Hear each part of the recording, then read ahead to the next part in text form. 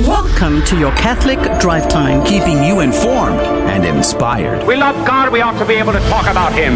getting you started on your day. With the latest in breaking news and information. From the Vatican to the White House and everything in between. It's serious, it's fun, it's your Catholic Drive Time. Now, here's your host, Joe McClain. Praise be to Jesus Christ. Welcome back to Catholic Drive Time, keeping you informed and inspired. I'm your host, Joe McClain. Praise be to God. Good morning. It's good to be back on with you. You have survived the weekend. Congratulations. You get to get back at it. And who knows? You may encounter something amazing this week. The productivity alone could just simply be awesome. All for the glory of God and for the salvation of souls. We're going to have a great show for you today. There's several stories in the headlines that I want to comment on in the What's Concerning Us section. Drafting our daughters. It's one step closer to requiring our daughters, age 18, and I think through 26, if I'm not mistaken, would have to register for the draft or face $250,000 fine and maybe some jail time too. That's crazy to me. Also on the program today, Timothy Flanders from the Meaning of Catholic is going to join the program to talk about the tradition of the church, the binding force of the tradition of the church. Is that a thing? Is that the case? We're going to have that conversation at 35 past the hour. So it's going to be a lot of fun. But there is also breaking news about one of the most anti-life pieces of legislation passing the House. It's supposed to codify Roe v. Wade. It is absolutely horrific, in my opinion. We'll probably cover that story too. All that and more today on Catholic Drive Time. So join us for all or part of it if you are able to do so. Good morning to you, Janice. Good morning, Joe. How was your weekend? It was good. What'd you do? I have a photography little hobby that I do on the weekends. So Nice. I had a bridal session and a wedding. So that was busy. Praise God. I can imagine. I remember. Yeah. Ours was very busy. Yeah. Yeah. God is very good. Did you get any rest? I did. That's good. I slept in every day, actually. Every day. Slept until at least 5:30. That's awesome. Praise be to God. Speaking of sleeping in, Adrian Fonseca is here on the ones and twos. Good morning to you, Adrian. Good morning. Good morning. It's good to be here. Is it? It is. Nonetheless, despite it all, it's still good to be here. So the Great Outdoorsman, how did it go? Oh my goodness. Let's just say I like air conditioning. Come on. And not hiking 26 miles in a weekend. We hiked. You had the whole weekend to hike 26 miles? We hiked 4 miles on day one. And then 14 miles on Saturday, and then 10 miles on Sunday. It was reasonable. It was pretty miserable. It's not miserable. It was pretty miserable. Did you have hiking boots? I did. Oh, well, good. Praise God. And my everything hurt. But there are new hiking boots, though. And so I don't even know where to begin describing where my pain is because it's everywhere. Look, Buddy K9 in our comments section on the live video feed, I'm sure he's weeping a tear for you right now because he's remembering days in the Marine Corps when you would hike 26 miles in a day. Yeah, I don't know how you could hike 26 miles in a day. It was pretty miserable. I mean, maybe if it was flat, I could do it, but we hiked, I think the highest elevation was 1,800 feet. And wow. that was amazing. Oof. And so we were told afterwards. Arkansas has Arkansas. Yeah. Did you decide if it was Arkansas or Arkansas? I've decided I'm going to call it Arkansas. I don't know what the Arkansanians, I don't know what they call themselves, or what they refer to the state as. I have relatives there. They're probably just shaking their heads right now. But no, so apparently, we found out after the fact that this was actually an advanced trail. And the people who were leading it were experienced hikers. Yeah, of and course. They were all like, they didn't tell anybody what exactly they were getting themselves into until afterwards. They were probably quoting the ancient philosopher, drill instructor Sergeant Mercado, who said, "Suck it up, Buttercup." Well, and the father was in the Air Force Academy, so he was like, this is easy. Janice, have you ever hiked that far, ever? I did, yeah. Oh, okay. When I used to live in California, I used to go hiking every Saturday. And there's some serious inclines and elevations there. Yeah, I love hiking. Hiking is the best. And I used to, I'm actually going hiking this weekend in North Carolina. So wow. I'm doing some hiking up there. That'll be fun. Yeah. Praise be to God. You should go to Eagle Pass Loop in Arkansas. It's a great time. Good times. It's so wonderful. Good times. Sleeping on the rocks and roots were fun too. Well, we had a great weekend too. Very jam packed. I went scouting with my oldest middle son. on Friday. So we hiked about 4 miles on Friday, and we hiked in Galasha boots, like the rubber rain boots, which is no fun actually. But we hiked about 4 miles through the thick woods, highest scouting property, which was really cool. That was a lot of fun. And then we went swimming in a river on Saturday. We went fishing, and we did a bunch of stuff, off-roading in the Tahoe. So we had a lot of fun over the weekend too. But praise be to God, my feet aren't as messed up as yours, Adrian. So God is very good. God is very good. Yep, I got blisters on my blisters. Blisters on the blisters. My feet are still duct taped together. That's so right. It's good stuff. You got to duct tape them before the blisters start, though. That's the trick. So they're trying to make them not worse, and then the new boots didn't help. So. No, I'm sure they did. All right, so we're going to jump into it. We're going to cover a lot of stories in the breaking news segment. Saint of the day, gospel of the day. We'll have a what's concerning us at 15 past and 35 past. Timothy Flanders from the meeting at Catholic will be on. So it's going to be jam packed. Let's dive in and pray in the name of the Father, the Son, and the Holy Ghost. Amen. Remember, O most gracious Virgin Mary, that never was it known that anyone who fled to thy protection, implored thy help, or sought thine intercession was left unaided. Inspired by this confidence, I fly unto thee, O Virgin of Virgins, my mother. To thee do I come, before thee I stand, sinful and sorrowful. O Mother of the Word incarnate, despise not my petitions, but in thy mercy hear and answer me. Amen. In the name of the Father, Son, and the Holy Ghost. And now the headlines with Janice Valenzuela.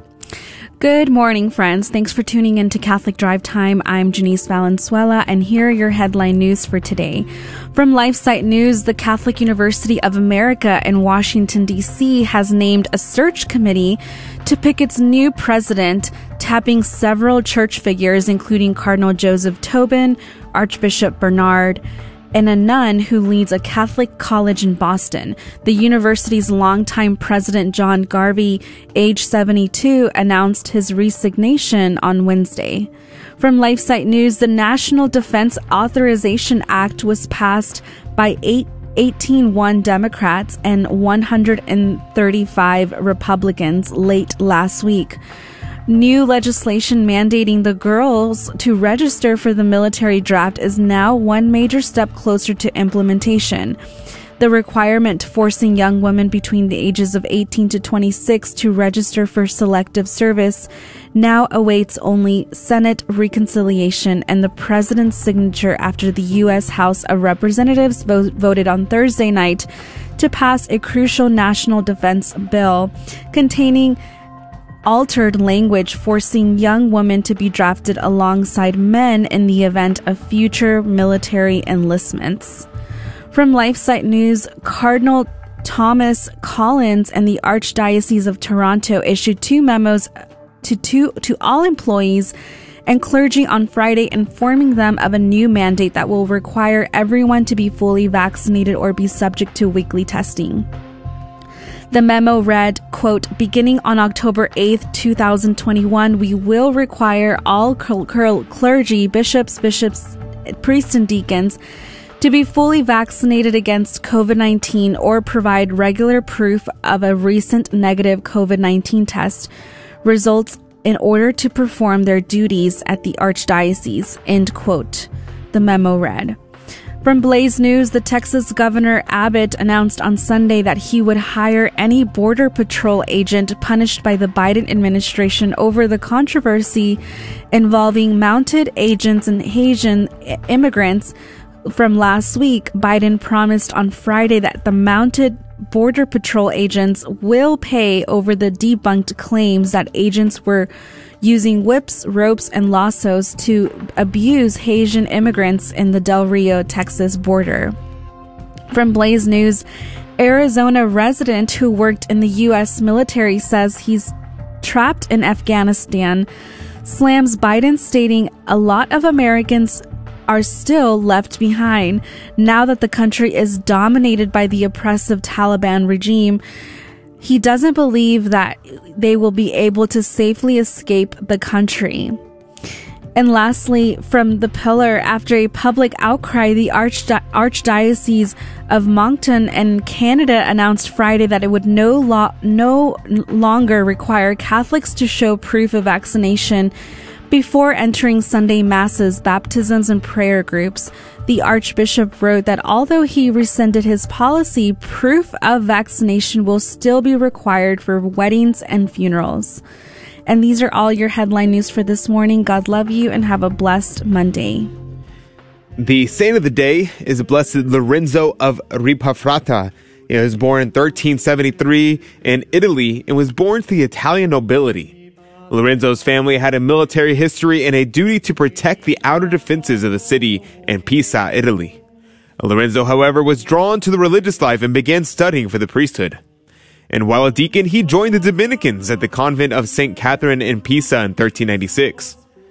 As a priest, he worked for reform of the Dominicans and encouraged his brother friars in their studies, prayer life, and devotion to the rule. Lorenzo served as novice master, spiritual director, and preacher, and he taught theology. His novices and students include Saint Antonius of Florence, Blessed Peter Capucci, Blessed Fra Angelico, the famous artist, and the artist Fra Benedicto.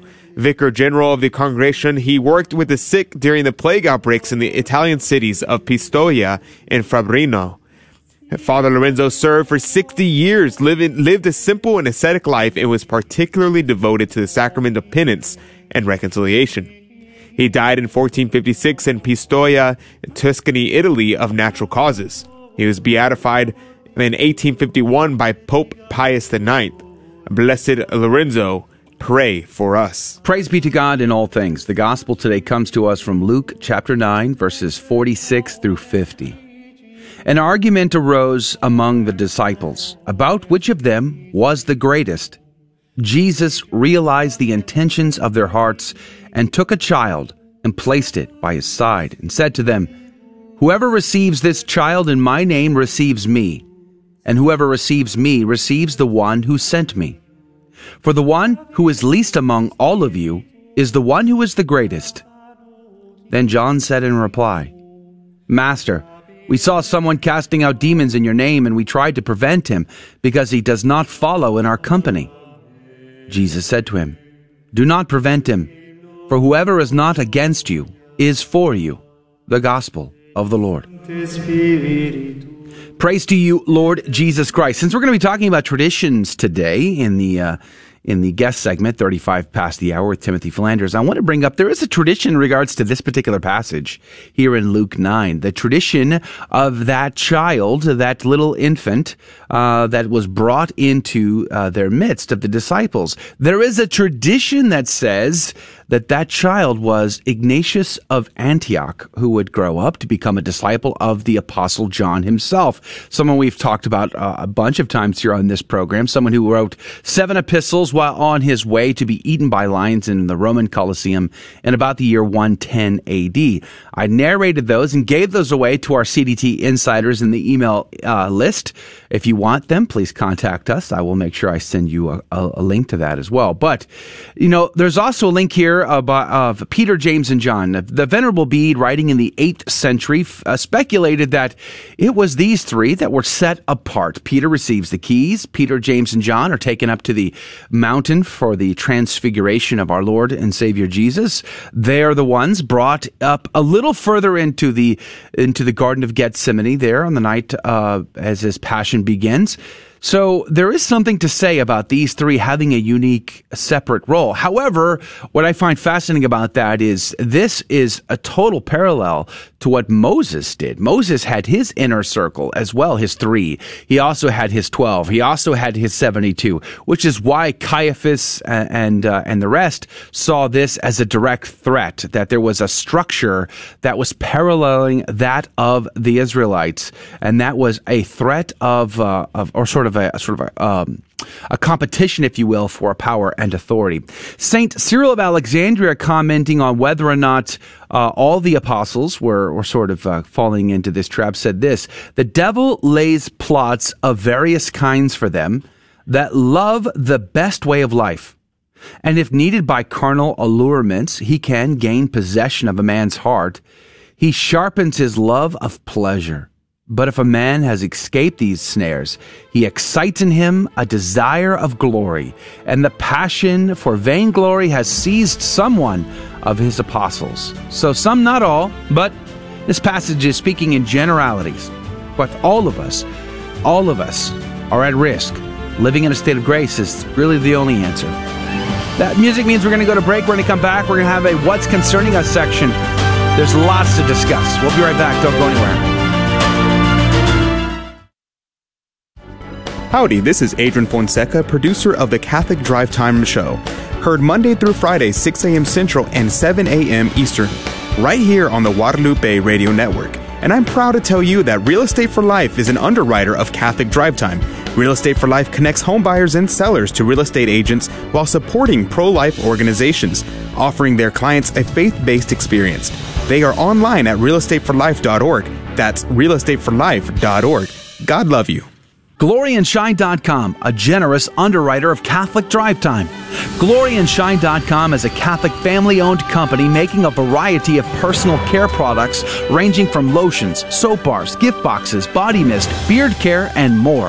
At GloryandShine.com, they state their mission is to, quote, craft every product with deep intention while holding a vision of sharing the gospel. They are good for the body, mind, and soul, unquote. God love you, GloryandShine.com. Thank you again. The next National Men's March to End Abortion is Monday, November 15th in Baltimore. We will gather outside of a local abortion center and march to our rally point outside of the USCCB Fall Assembly. Men, it's time. Surely, if you're thinking about the reality, the horror, and the enormity of abortion, you have to be moved to do something. Go to themensmarch.com for more information and commit to join us on November 15th in Baltimore.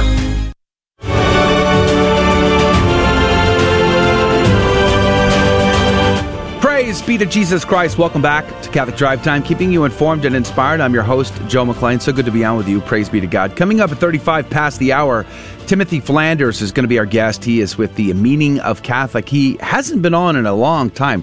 He was one of our very early guests when we started the program a year ago. Praise be to God. It's hard to believe we're actually coming up on our 1-year anniversary of the show. We're going to have to do something special. I'll get back to you on that. But we're going to talk about tradition, the tradition of the church, and what he calls the binding force of the tradition of the church. That conversation is coming up at 35 past. There are several stories I like to comment on here in the What's Concerning Us. I am very glad to see this story out of the Pillar this morning. Janice commented on it in her news segment. The Canadian Archdiocese of Moncton has dropped vaccine registry for the Mass. Praise be to God. You might recall we commented on this last week. In fact, I posted the video of my comments on this story on a new YouTube channel I just created for posting my What's Concerning Us commentary. So you can search for Joe McClain. I'll post a link to it in the comment box as well, so you can find it there. It's also on Odyssey and other places. But this is good news. The Canadian Archdiocese of Moncton has rescinded a policy that required all Catholics wishing to enter church buildings to show proof of having received 2 doses of coronavirus vaccinations. Not 1, but 2. And that meant they couldn't go to masses, baptisms, weddings, funerals, CCE, or any of that other stuff. They were completely shut out if they were not doubly vaccinated. Not just 1. Had to be doubled. And so it is good news, in my opinion, to see this rescinded. The Archbishop saying he consulted the other bishops of New Brunswick and they came up with this policy. They're still going to require masks. They're still going to go down to I think it's 50% attendance. Yeah, 50% attendance according to this article at the Pillar. And they're still going to do social distancing. I wish they would, rescind some of that as well, but this is at least a step better than double vaccination, which really blew my mind. So I'm glad to see that this story is out. The big story out of LifeSite is breaking. House Democrats vote to codify Roe v. Wade, legalize abortion on demand. The bill forbids states from subjecting abortion to ultrasound requirements, mandatory waiting periods, informed consent requirements, and other health and safety rules. They're feeling the ginormous threat right now. Number one, the Texas heartbeat bill that has opened everybody up to potential lawsuits and fines. For as soon as a heartbeat is detected, from that point on, if an abortion is performed, everybody involved can be sued. So that has scared them. And of course, the Supreme Court did not strike that down. So that's fascinating. And then now there's the Mississippi case that's going up to the Supreme Court. And this December, there's a distinct possibility you could see Roe v. Wade overturned. That's very fascinating, but that's also why they are eager to come up with something to ensure abortion gets to continue. But this piece of legislation would basically mean abortion on demand up to birth. So this is like, if this gets through and if this wins the day, then it's no holds barred abortion.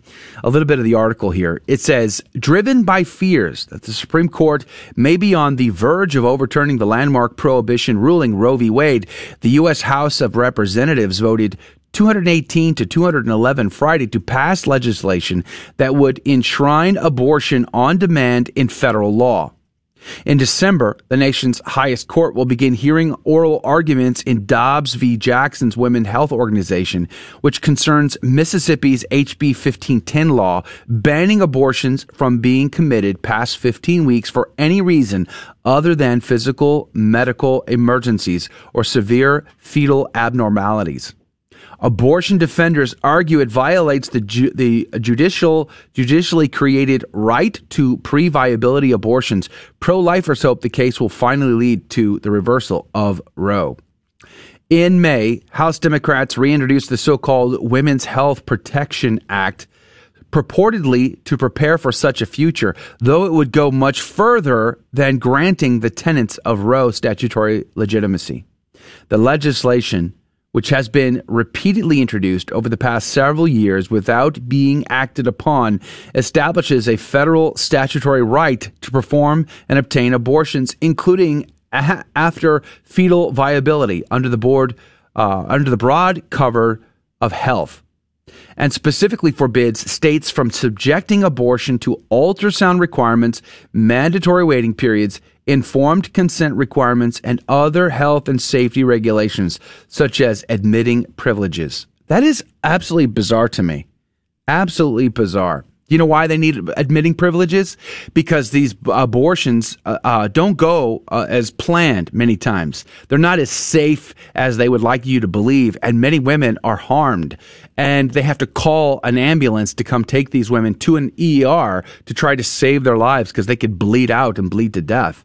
And there have been many cases of that. So admitting privileges for this abortion doctor at the local hospital helps to help these women who are in these botched abortions. But nobody wants to admit that publicly. Therefore, the admitting thing becomes a real problem.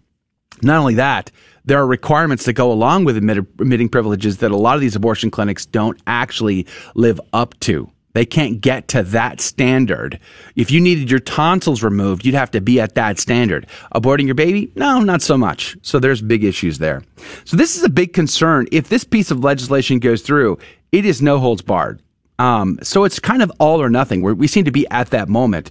So we need to be praying about this. I'm trying to get Sean Carney on from 40 Days for Life this week to comment on all of this. And plus, the 40 Days for Life campaign has launched. So prayerfully and hopefully you are a part of that. You're actually out there praying for the conversion of the doctors, the nurses, everybody involved, moms, dads, the life of the child, grandpas and grandmas, and everybody in between. That would be amazing. Praise be to God. And if you're hanging out with us on the live video feed today, let us know if you're going to be praying a part of the 40 Days for Life campaign.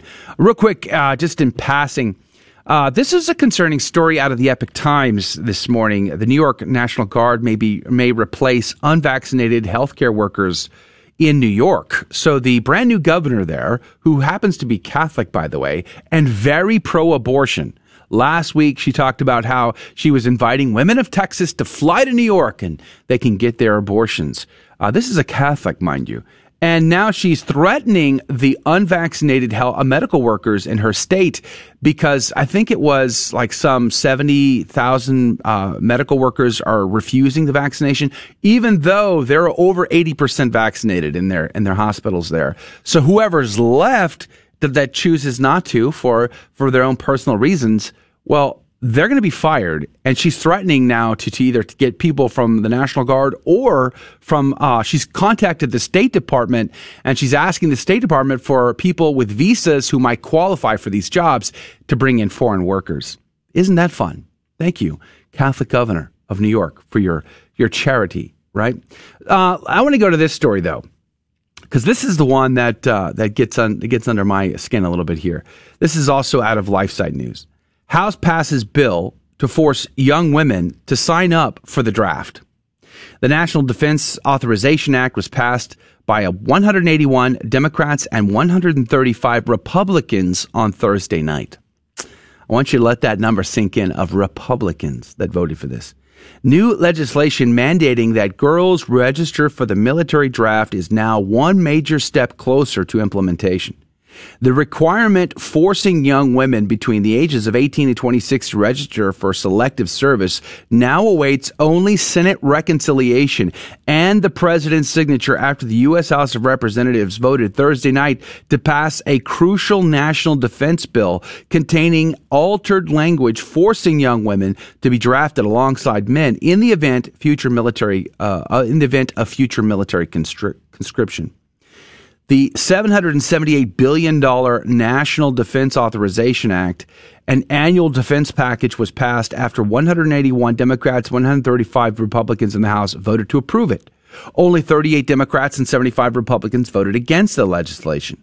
The policy bill will now be punted back to the Senate for reconciliation with an earlier version of the legislative package already approved by the Senate Armed Services Committee.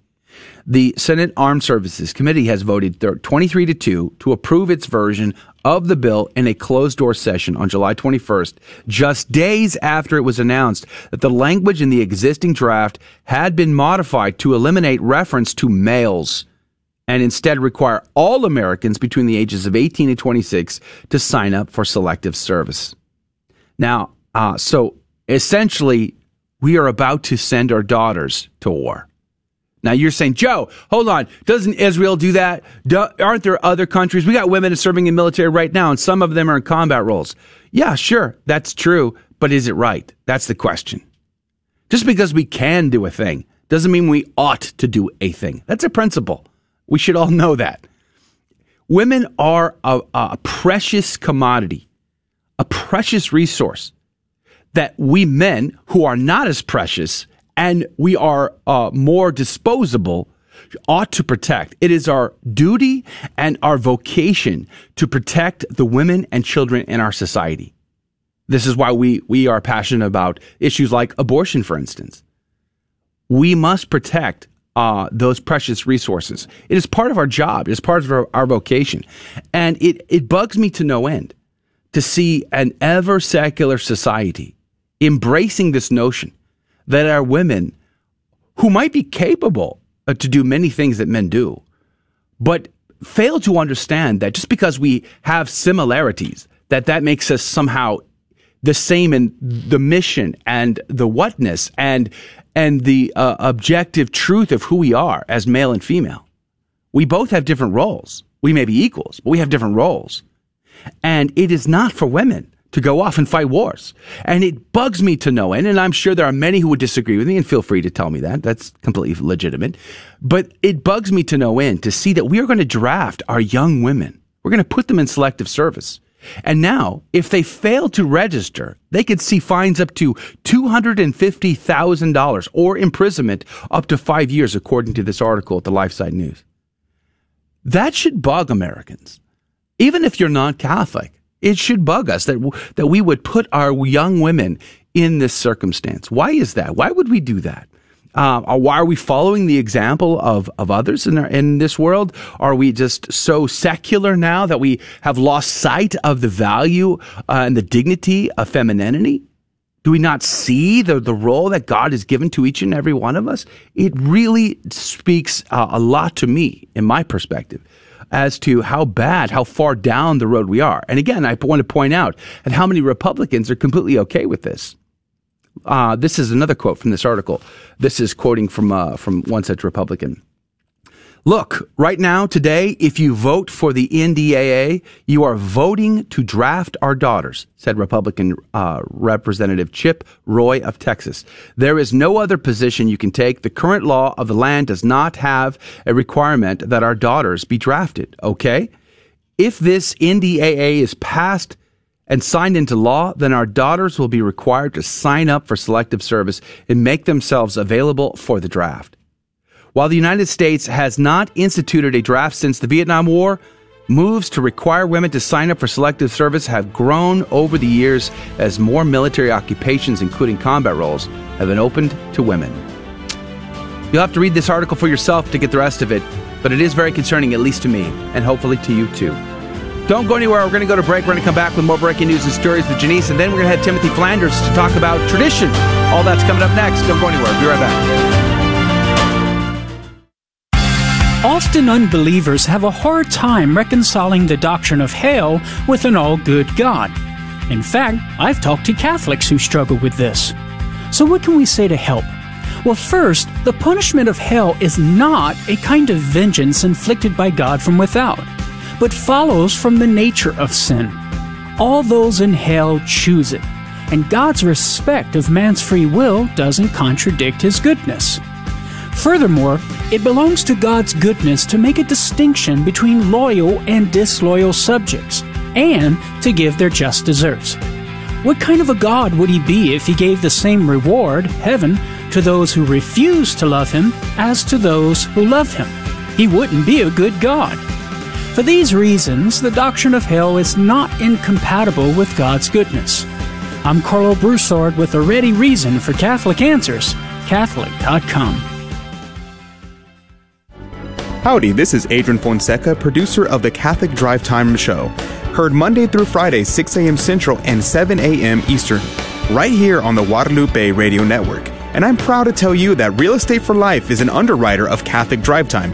Real Estate for Life connects home buyers and sellers to real estate agents while supporting pro-life organizations, offering their clients a faith-based experience.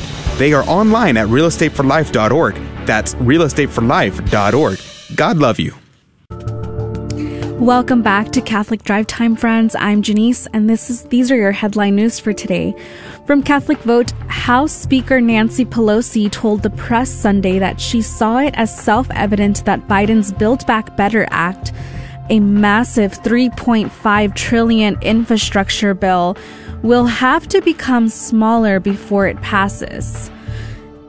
From Catholic Vote, House Democrats passed the so-called Women's Health Protection Act in a 218 to 211 vote on Friday.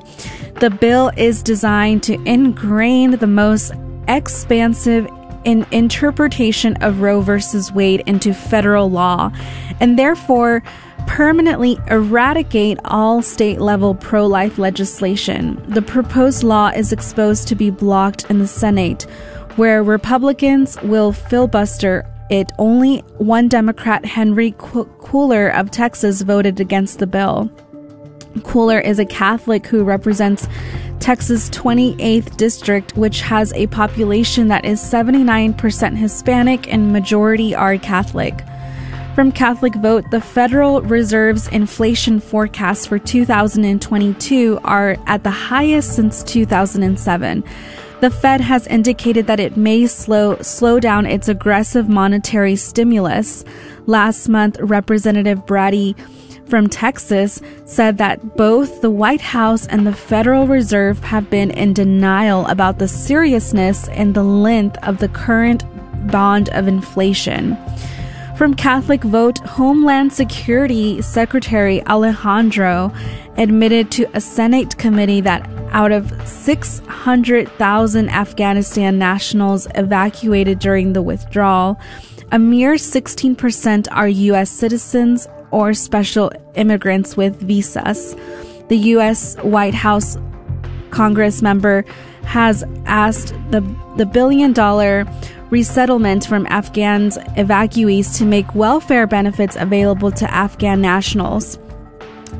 Former President Donald Trump told the Christian Broadcasting Network that Roman Catholics are very angry with President Biden for his support on pro-abortion bill, which has passed the House on Friday. If you look at his policies and if you look at what he's doing to religion and organized religion, if you look at what's going on, I don't know how the Catholic Church can be supportive of him, Trump had said in his speech. From Epoch Times, the FDA authorizes COVID-19 boosters of Pfizer for seniors, those of high risk. The Food and Drug Administration on Wednesday authorized for emergency use of booster dose for Pfizer vaccine for those of ages 65 and older, as well as those of age 18 to 64 who are of high risk for COVID. And lastly, the COVID pandemic has increased teacher shortages across public schools in the United States, forcing some to go back to remote learning. Teacher shortages, difficulties filling up job openings have been reported in Tennessee, New Jersey, and South Dakota. And these are your headline news for this morning. God love you and have a blessed Monday. Praise be to God in all things. Thank you, Janice, for keeping us up to date. Joining us once again here on Catholic Drive Time by Zoom chat is Timothy Flanders with the Meaning of Catholic YouTube channel, podcast, as well as the editor of 1 Peter 5 of recent edition. Praise be to God. Good morning to you, Timothy Flanders. Thank you, brother. Happy to be here. Jesus is King. How are you doing? Amen. I am alive, and that counts. And there you go. Praise be to God. 1 Peter 5, real quick before we jump in. How's that going? Excellent. Very blessed to be on board with 1 Peter 5. Our mission is rebuilding Christendom and restoring Catholic culture and tradition. All right. Well, God is very good. I want to jump into talking about tradition. You had a recent debate with Michael Lofton. Somebody's been on our program several times. We love Michael Lofton here about the binding force of tradition. And, this is interesting to me because I have grown to love the tradition of the church kind of slowly in many ways. We've only been going full-time to the TLM now for the past year and a half or so. Prior to that, it was a Latin Novus Ordo for many years. And prior to that, it's your typical Novus Ordo in the suburban parish. So it's kind of been a slowly boiling kind of a thing for me and my family. And one of the questions that's kind of come up in my mind recently, and seeing the trend of people going towards traditional Latin masses, is what is tradition?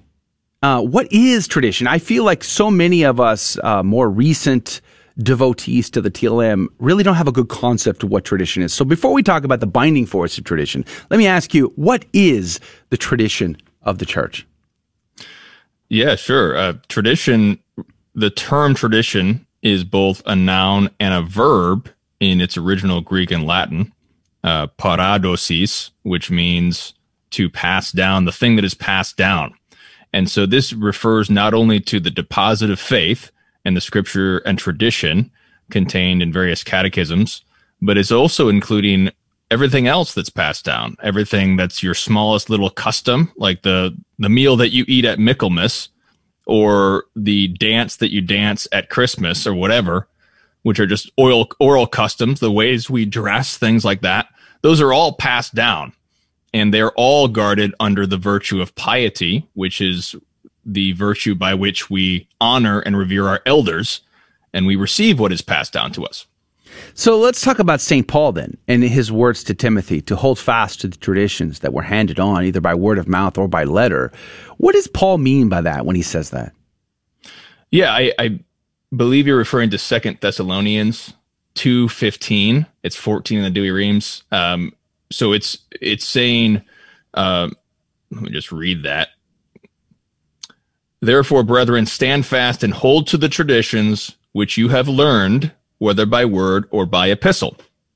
So this is referring to what St. Paul went to the church, and he taught them everything orally, and he also wrote them letters. So he taught them things that they should be bound to and passed down, and they should take these things and then pass them down to their children. This is also in the letter to the Corinthians. St. Paul says, I am handing down to you what I received. He received something. He's passing it down to them, which is the Holy Mass, the Eucharist. It would seem to me that the vast majority of Catholics, other than talking heads, ivory tower warriors, people like that, people like, I include myself in that category.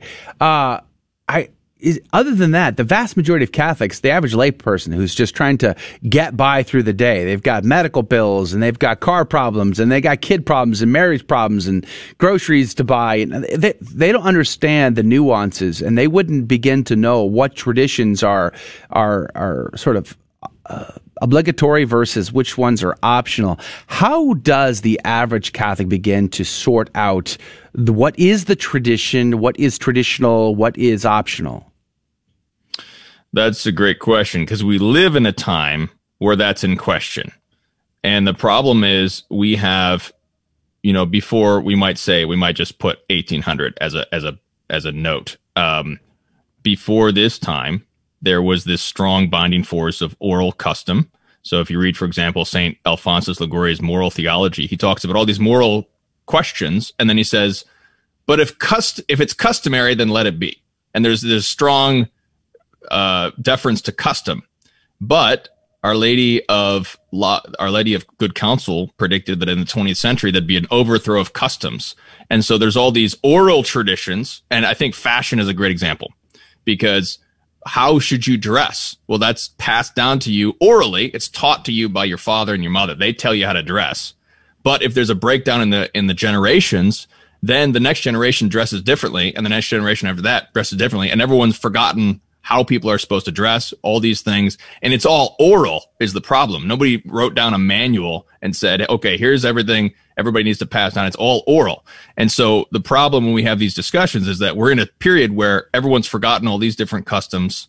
Another great example is courtship. How are you supposed to do courtship? That was all oral once upon a time. Now it's all up in the air. Nobody knows what to do. Everybody's forgotten about everything. So we live in a time where we need to restore these customs and restore these oral traditions and these different things that were passed down to us because we've forgotten them. And so that's a very difficult thing to do because it does involve recovering certain things that are oral and that were basically assumed for centuries. Nobody wrote them down because everybody just did them. And they were also being communicated orally. So how do we do this? It's definitely been a lost art. It's definitely been a lost art, I think, in American culture, American evangelical culture. And, the immigrants come here, and then after several generations, they've lost the customs they brought with them. And now my own history, my family, immigrated from Scotland and England in the 18th century. So we're so far removed from even those customs, those ideas that we simply, it's just lost to history. There's no concept of it. I think that's part of it. Would you say? Oh, absolutely. This is the changing world that we live in. There's immigration and there's the economy is entirely different. And there's this breakdown of generations. And so the family is understood only as the nuclear family and not the extended family. And every new generation reinvents itself. It has a new fashion, new music style, all new sorts of customs. Every new generation is broken from the generation before it. And so we need to restore. So it starts, part of it is recovering the traditions, recovering the customs as much as we can, reading about them. We're publishing an article series at 1 Peter 5 called The Forgotten Customs of This Feast or That Feast. So every big feast will have a big Forgotten Customs article. And hold that thought. Timothy Flanders is our guest. The Meaning of Catholic is his YouTube channel. Check that out. We'll link to it. But also the editor of 1 Peter 5. We're going to come back from the break and we'll carry on this conversation. Then talk about the binding force of tradition. All that's coming up next on Catholic Drive Time. Don't go anywhere. We'll be right back. But in the meantime, tell a friend.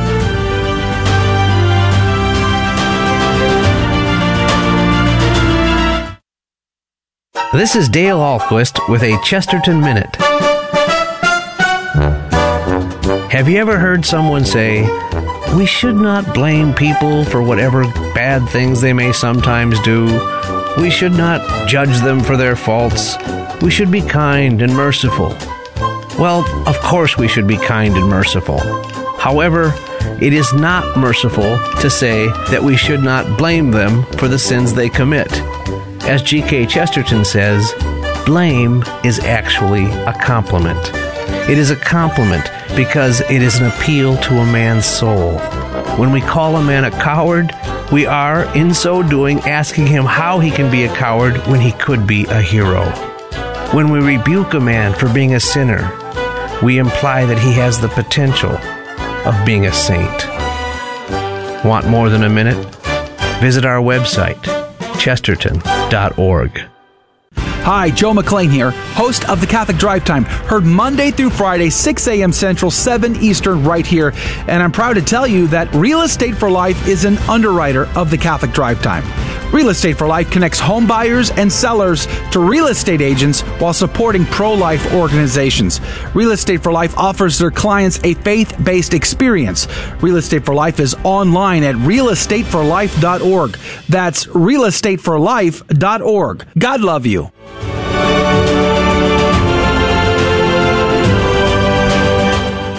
Praise be to Jesus Christ. Welcome back to Catholic Drive Time, keeping you informed and inspired. I'm your host, Joe McClain. So good to be on with you. Praise be to God. Timothy Flanders is our guest. His podcast, his YouTube channel is The Meaning of Catholic. He's also the editor of 1 Peter 5. Highly encourage you to check that out. Good morning to you again, Timothy Flanders. Yes, good morning. Praise be to God. We're having a conversation about tradition. And just over the break, I was talking to Adrian, my producer, and I keep going back to this big issue of, at least in my mind, how if you thought of all Catholics everywhere as a pie chart, this faintest sliver would be would represent those Catholics that are super plugged in, super into the nuance, super into like sort of the details of teaching and whatnot, the magisterium, all that.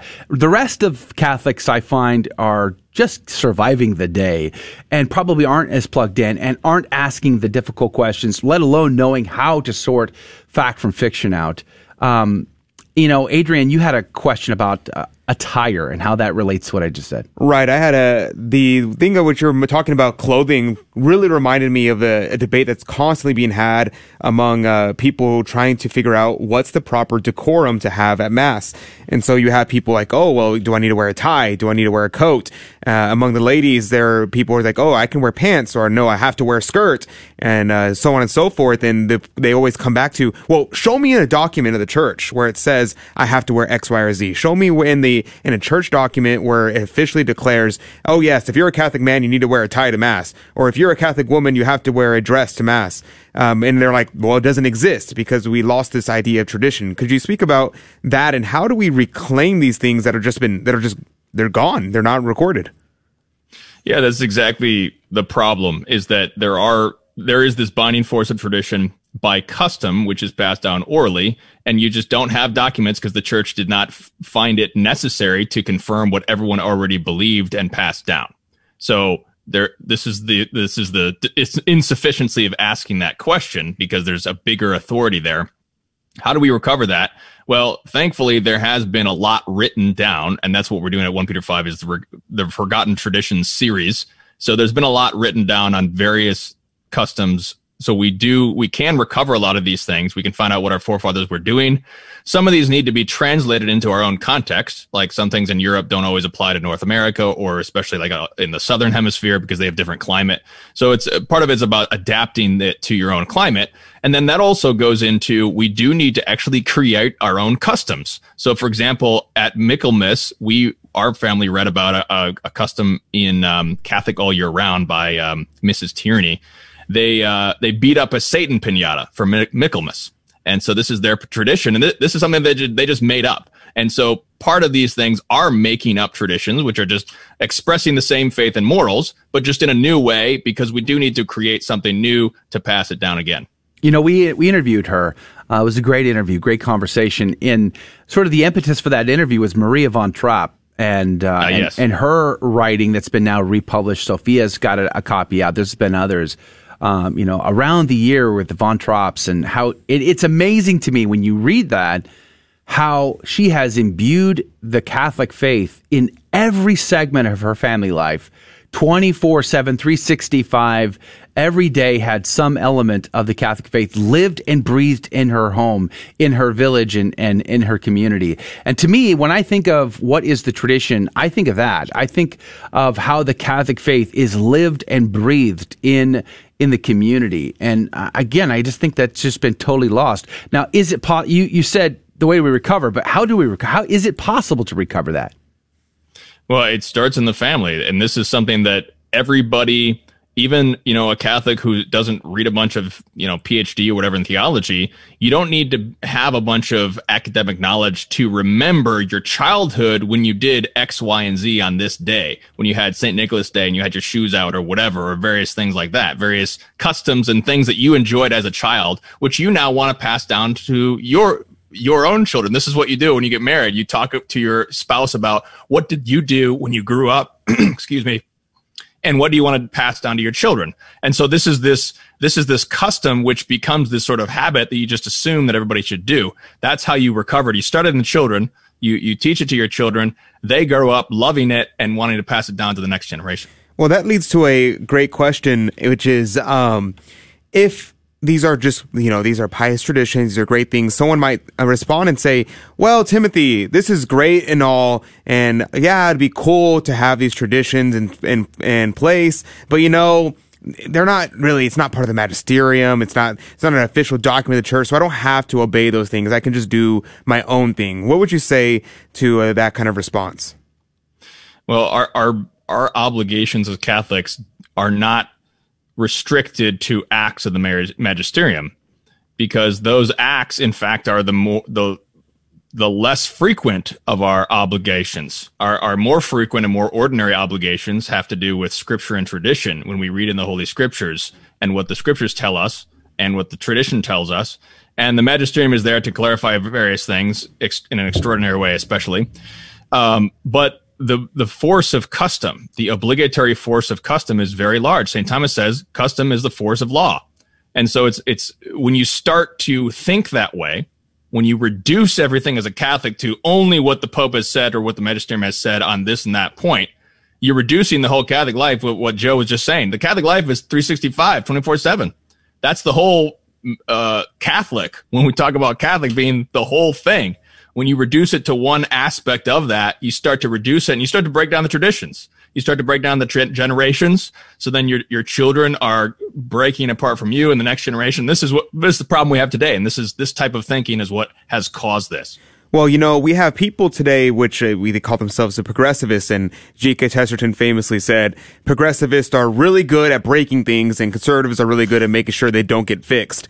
And so people might make the argument and say, well, we are progressed. We have gone through history and we've decided to reject a lot of these traditions and we have tried to accept the ones that we're creating right now.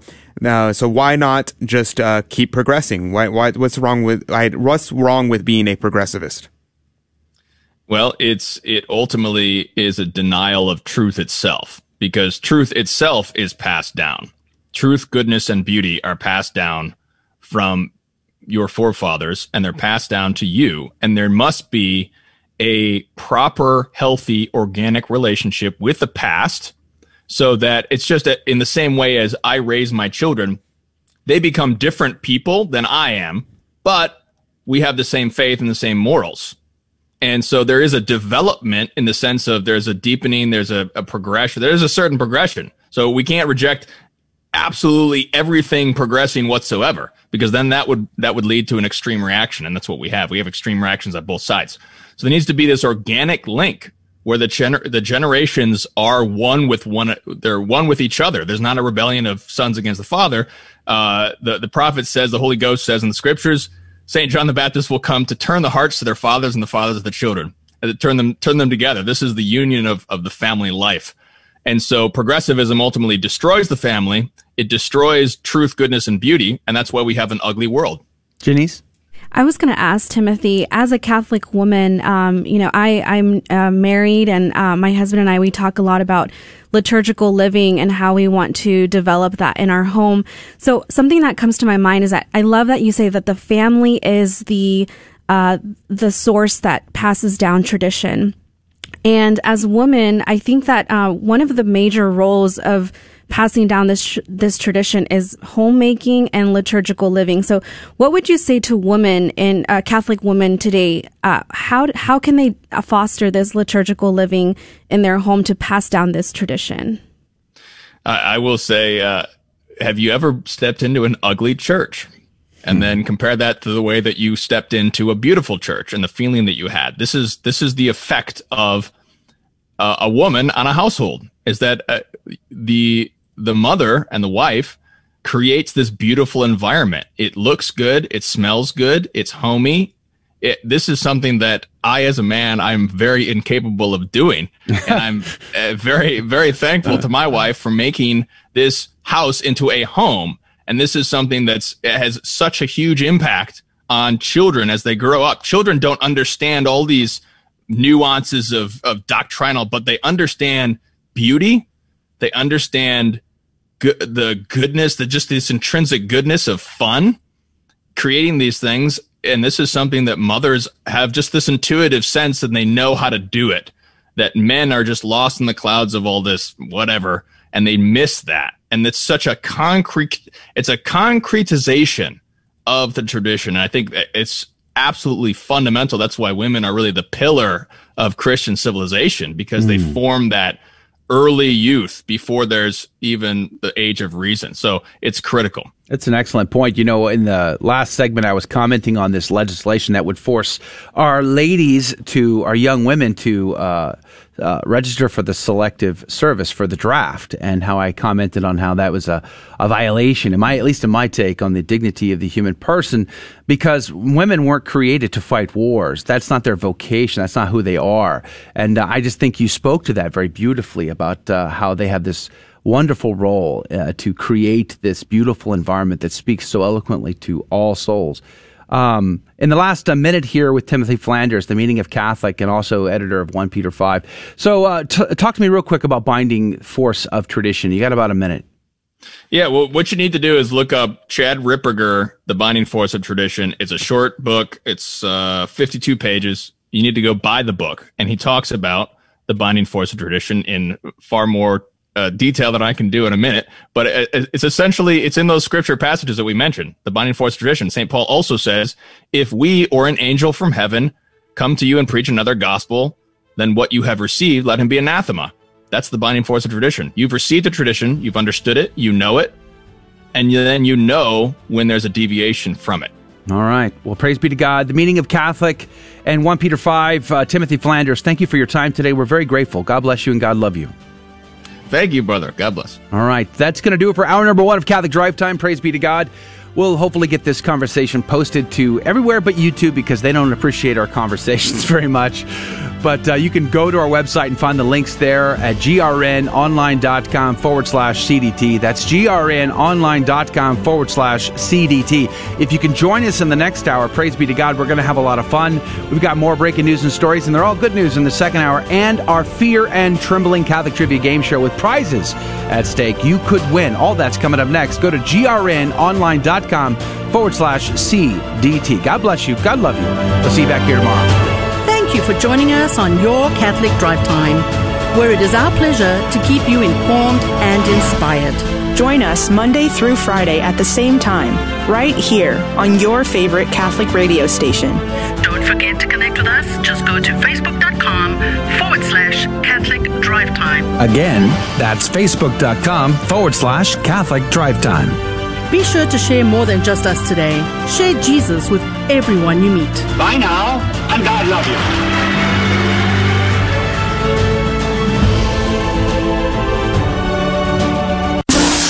Don, why do Catholics confess their sins to a priest rather than going directly to God? Because that's the way God set things up for us to receive His forgiveness. In James 5:16, God, through sacred Scripture, commands us to confess our sins to one another. Scripture does not say confess your sins straight to God and only to God. It says confess your sins to one another. In Matthew chapter 9, verse 6, Jesus tells us that He was given authority on earth to forgive sins. And then Scripture proceeds to tell us in verse 8 that this authority was given to men, plural. In John 20, verse 21, Jesus says to His disciples, peace be with you. As the Father has sent me, even so I send you. How did the Father send Jesus? Well, we just saw in Matthew 9 that the Father sent Jesus with the authority on earth to forgive sins. Now, Jesus sends out His disciples as the Father has sent Him. So what authority must Jesus be sending His disciples out with? The authority on earth to forgive sins. And listen to the next two verses. And when He had said this, He breathed on them and said to them, receive the Holy Spirit. If you forgive the sins of any, they are forgiven. If you retain the sins of any, they are retained. Why would Jesus give the apostles the power to forgive or retain sins if He wasn't expecting folks to confess their sins to them? That's crazy. And how could they forgive or retain sins if no one was confessing their sins to them? The Bible tells us to confess our sins to one another. It also tells us that God gave men the authority on earth to forgive sins. Jesus sends out His disciples with the authority on earth to forgive sins. When Catholics confess our sins to a priest, we are simply following the plan laid down by Jesus Christ. He forgives sins through the priest. It is God's power, but He exercises that power through the ministry of the priest. A beacon of truth in a troubled world. This is the Guadalupe Radio Network, radio for your soul. This is Adrian Fonseca, producer of the Catholic Drive Time Show. Heard Monday through Friday, 6 a.m. Central and 7 a.m. Eastern, right here on the Guadalupe Radio Network. And I'm proud to tell you that Real Estate for Life is an underwriter of Catholic Drive Time. Real Estate for Life connects home buyers and sellers to real estate agents while supporting pro-life organizations, offering their clients a faith-based experience. They are online at realestateforlife.org. That's realestateforlife.org. God love you. Welcome to your Catholic Drive Time, keeping you informed and inspired. We love God, we ought to be able to talk about Him. Getting you started on your day. With the latest in breaking news and information. From the Vatican to the White House and everything in between. It's serious, it's fun, it's your Catholic Drive Time. Now, here's your host, Joe McClain. Praise be to Jesus Christ. Welcome back to Catholic Drive Time, keeping you informed and inspired. I'm your host, Joe McClain. So good to be on with you. Praise be to God. You have survived it. The weekend, I'm sure, was great, but you're back. You get to go back to work. You get to go back to your school, your life, whatever is your normal agenda, Monday through Friday. Praise be to God. Just imagine what you might experience or accomplish this week, all for the glory of God and for the salvation of souls. Hey, good news, bad news. I have 3 new questions for the Catholic Trivia Game Show. Some of them may or may not be tricky. That's the only thing. We'll have to just see. It could be all easy question Monday. I don't know. You're going to have to wait to find out. But the good news is we have a new game show sponsor this week, which means new prizes, which means you get a new opportunity. If you've never played our game before, you should tune in at 15 past. Get the phone number, call in, be the first to call in, and take your chances, because almost everybody gets into the drawing. I'm just saying. It's like we've never had a case where someone didn't get into the drawing. So your chances are great. So make sure you call in at 15 past. That's coming up this hour. We will have an after show. It'll be a somewhat abbreviated one, but after we go off of the radio, we stay on the live video feed and we will discuss whatever's on your mind. You get to control that conversation. You just have to be a part of our live video feed, which you can find linked up along with our phone number at grnonline.com/CDT. Good morning to you, Janice. Good morning, Joe. Timothy was a good guest. Yeah, he was great. I've never heard of his podcast or his YouTube channel. Oh, wow. So that was definitely a first, and I really enjoyed his conversation. He is one of the first Catholic Drive Time guests we've ever had. Was he the very first? Who was the very first? That's a good question. Good morning, we should go back and look at that. We should I tell you what, trivia question? It's a trivia question. Whoever can tell me the correct answer to who our first guest was ever on the program, I think I know now. I have no idea. I can't think of it. I will send you an autographed CDT mug. I don't think it was Timothy Flanders, though. It wasn't. So the first person to tell me who it was correctly, I will send you a CDT mug. You can send your information to Adrian, which his email is linked up on our website, grnonline.com/CDT. First to get it right gets a mug. Good morning to you, Adrian. Good morning. It's good to be here. We were talking about attire in the last hour, and your attire is very interesting. Yeah, yes, it is. But the meaning of Catholic, there's only 2 things that I support on YouTube, Patreon wise, and that's one is Pints with Aquinas, the other is Meaning of Catholic. Really? So, yeah, I love Timothy Flanders, been donating to his apostolate for the past, I guess, year and a half now, or about a year now. Yeah, but I'm a little scandalized. I can't believe this. I'm just learning this. Pints with Aquinas, really? Yeah, I love Pints with Aquinas. Really? It's good stuff. What? With Matt Fradd. Are you being serious? Yeah, I love Matt Fradd. I don't agree with intentionally give him money. I don't agree with everything Matt Fradd says, but he has some amazing guests, and so it's good to donate to those who feed you spiritually. You're donating to the guests, not to Matt. Donate to him booking the guest. I got you. Yeah. Okay. As long as we're clear. Yeah, he's good. Plus, he has a really good mug. So, that's all I'm saying. Are you judging our CDT mug? All I'm saying is that he has a pretty stellar mug, is all I'm saying. Okay, again, with the whole judgment thing. I'm judging that his mug is great. Why are you being so judgmental about our CDT mug? Yeah, his mug is amazing. So, yeah. Could you please stop commenting on the CDT mug? Right. The Pints with Aquinas mug is awesome. Enough all from beverage vessel. Listen, so you don't like our mug is what you're saying. And I drink a lot out of the Pints with Aquinas mug often. Okay. See what I'm dealing with here, folks? This is what I have to put up with every day. Speaking of which, we are going to have Good News segment coming up here in a moment. Praise be to God. Then we will do Saint of the Day, Gospel Day. We'll do the game show at 15 past. And then, as I said at the top of the hour, we will have an after show where we will have a little laugh with Brother Adrian and his 26-mile hike and his attire for the day. So maybe that'll be the after show commentary. We'll have to see. Let's dive in and jump into our hour. And we're just, again, grateful for everybody who is joining us this week. It's going to be a jam-packed show all week long. In fact, tomorrow, Mark Oz Geist is going to be our conversation in all the guest segments in tomorrow's program. So he is the guy who fought at Benghazi. So we conversated with him last week. We recorded it. We'll play it for you on the radio tomorrow. Let's pray. In the name of the Father, the Son, and the Holy Ghost. Amen. Remember, O most gracious Virgin Mary, that never was it known that anyone who fled to thy protection, implored thy help, or sought thine intercession was left unaided. Inspired by this confidence, I fly unto thee, O Virgin of Virgins, my mother. To thee do I come, before thee I stand, sinful and sorrowful. O Mother of the Word incarnate, despise not my petitions, but in thy mercy hear and answer me. Amen. In the name of the Father, the Son, and the Holy Ghost. And now the good news with Janice Valenzuela. Welcome back to Catholic Drive Time, friends. I'm Janice Valenzuela, and here are your headline news for today.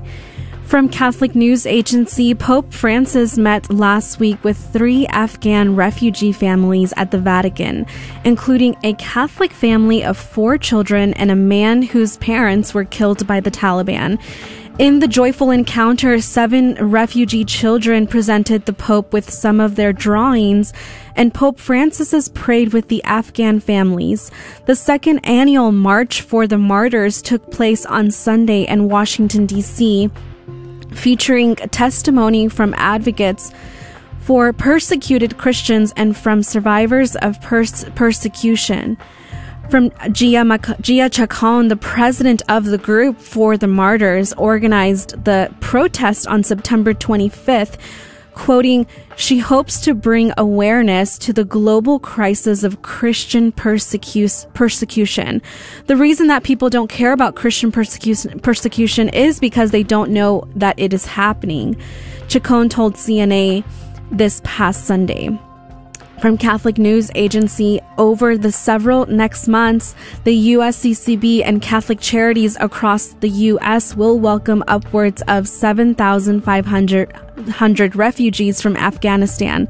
The USCCB is one of 9 resettlement networks in the United States, and it partners with 45 Catholic charities agencies across the country to provide resettlement services. Also from Catholic News Agency, the Archbishop of San Salvador thanked Saturday the president of El Salvador, Nayib Bukele, for his commitment not to approve abortion, gender and ideology, and euthanasia in the constitutional reforms outlined by the government. In his homily at a September 18th Mass for the National Bicentennial, Archbishop Jose Luis was also the president of Salvadorian Bishops' Conference, said, quote, "We want to take this moment to thank the President of the Republic for the commitment he has expressed not to amend those articles of the political constitution." End quote. From Catholic News Agency, Catholic leaders on Wednesday called for better treatment of Haitians and other migrants crowded under a bridge at the U.S.-Mexican border. The Migration Committee and Sister Donna Markham, president and CEO of Catholic Charities, stated in a recent press interview, quote, "We call on the U.S. government to reassess its treatment of migrants in Del Rio, elsewhere and along the U.S.-Mexican border, especially Haitians who face life-threatening conditions if returned to third world countries," end quote. From Epic Times, 2 former Catholic school alumni parents, Colleen and William, have donated $200,000 to 3 Catholic area schools with their hopes of using their money to help children who are struggling to pay for Catholic tuition. Lastly, from Catholic News Agency, New York's Sheen Center for Thought and Culture is featuring a photo exhibit of inspiring moments from the pandemic. The exhibit is called the Portraits of Grace exhibit, honors heroes of the COVID-19 pandemic. The Sheen Center for Thought and Culture in Manhattan is presenting a photographic exhibit that highlights and honors the spirit Portraits of Grace, honoring heroes of COVID-19 pandemic, and showcases the human and the divine present in the pandemic experience. And these are all your headline news for this morning. God love you and have a blessed Monday. The saint of the day is Blessed Lorenzo Ripafrata. He was born in 1373 in Italy and was born to the Italian nobility. Lorenzo's family had a military history and had a duty to protect the outer defenses of the city of Pisa, Italy. Lorenzo, however, was drawn to the religious life and began studying for the priesthood. And while a deacon, he joined the Dominicans, a wise decision, at the convent of St. Catherine in Pisa in 1396. He became a priest and he worked for reform of the Dominicans and encouraged his brother friars in their studies, in their prayer life, and their devotion to the rule. Lorenzo served as novice master, spiritual director, and preacher, and taught theology. His novices and students include St. Antonius, Blessed Peter Capucci, and Blessed Fra Angelico, and the artist Fra Benedicto. He became the vicar general of the congregation, and he worked with the sick during the plague outbreaks in the Italian cities of Pistoia and Fabrino. Father Lorenzo served for 60 years and lived a simple, ascetic life and was particularly devoted to the sacrament of penance and reconciliation. He died in 1456 in Pistoia, Tuscany, in Italy of natural causes. He was beatified in 1851 by Pope Pius IX. Blessed Lorenzo, pray for us. Praise be to God in all things. The gospel today comes to us from Luke chapter 9, verses 46 through 50. An argument arose among the disciples about which of them was the greatest.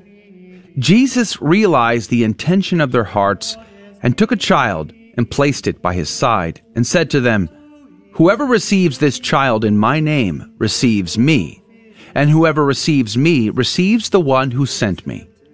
For the one who is least among all of you is the one who is the greatest." Then John said in reply, "Master, we saw someone casting out demons in your name, and we tried to prevent him, because he does not follow in our company." Jesus said to him, "Do not prevent him, for whoever is not against you is for you." The gospel of the Lord. Praise to you, Lord Jesus Christ. Saint Ambrose, quoted in Haydock's commentary today, says, "Our Lord is not moved by this event to teach us that perfect virtue entertains no thoughts of revenge, and that anger cannot be found where the fullness of charity reigns. The weak must not be driven away, but assisted. Let the breast of the religious man be ever unmoved by passion, and the mind of the generous undisturbed by desires of revenge." St. Ambrose, pray for us. Adrian, what did you find? Yes, a couple things. One thing is to note that whenever our Lord says this, he's not saying like, oh yeah, there's just some random guy on the street and he's like just casting out demons randomly in Jesus' name. And no, that's not what was happening here. See, what happened here, according to Cornelius a Lapide, he says that they thought, specifically John, he said that John specifically asked this question because from his love, he was the most zealous of his master's honor. Now, this is a very good thing to be zealous for your master's honor. But he goes on, Cornelius Lapide points out, he thought that only the apostles to whom the power was given were permitted to do this. So it's not saying that any old bloke can just start casting out demons in the name of Jesus. He's saying that it doesn't reside in only the apostles, that others can also do this in our Lord's name. That doesn't mean that we should go out and do this, though. This is something that is reserved for the hierarchy of the church, passed down from there. St. Ambrose remarks, he thinks that he who does not render obedience should not enjoy the benefit arising therefrom. Now, something to note from Cornelius a Lapide in regards to the last of this passage, which I find incredibly fascinating, is the idea that our Lord, whenever he does this, he's pointing out that there should be unity between us. He says, Cornelius a Lapide says, quote, "And Jesus said unto them, Forbid him not, for he that is not against us is for us. They were taught that no one was to be hindered from the exercise of such powers of doing good as he possessed, but rather to be encouraged to seek increase in them. And he uses an example that many men are made holy by priests who are not themselves holy. And he gives this example to show that just because someone is wicked, just because someone is evil, or someone is not even Catholic, does not mean that there cannot be good that can arise from it. That does not mean we should not encourage them to become closer to the fullness of faith. And Bede remarks, in the case of heretics, it is not their sacraments which they hold in common with us, but their divisions. And so contrary to the truth and peace, should be detested and should strive to amend.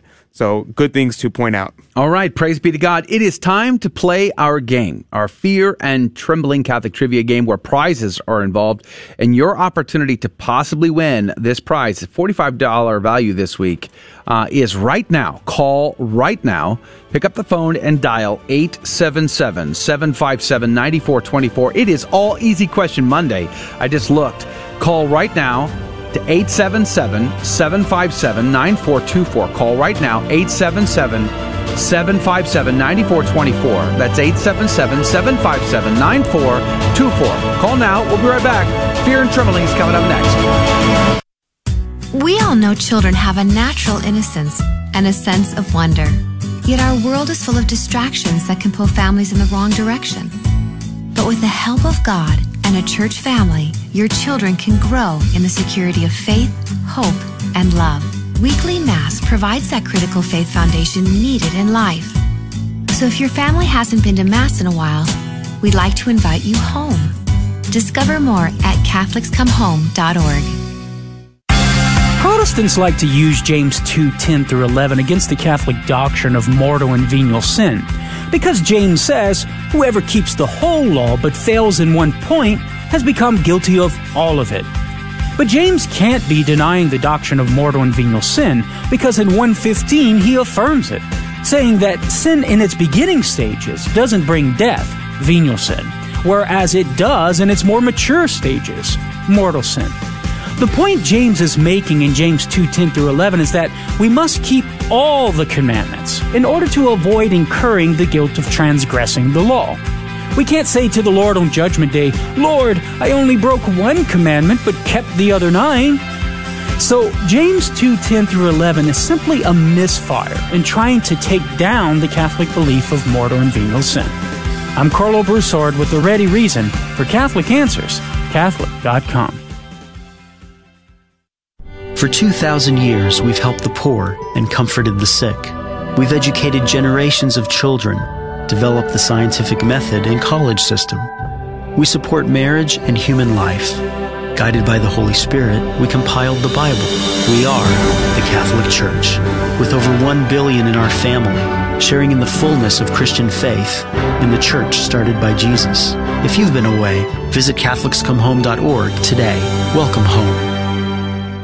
Welcome to another round of Fear and Trembling, the Catholic trivia game show that helps you work out your salvation by the seat of your pants. It's a 50-50 chance and prizes are involved. Avoid the weeping and gnashing of teeth. Call now to take your shot. 877-757-9424. And now, your host, Joe McClain. Praise be to God. Welcome back to Catholic Drive Time and Fear and Trembling, the Catholic Trivia Game Show, where we have a secret and hidden agenda, and we also have continual phone problems. Pray for us. Hopefully we'll get that resolved.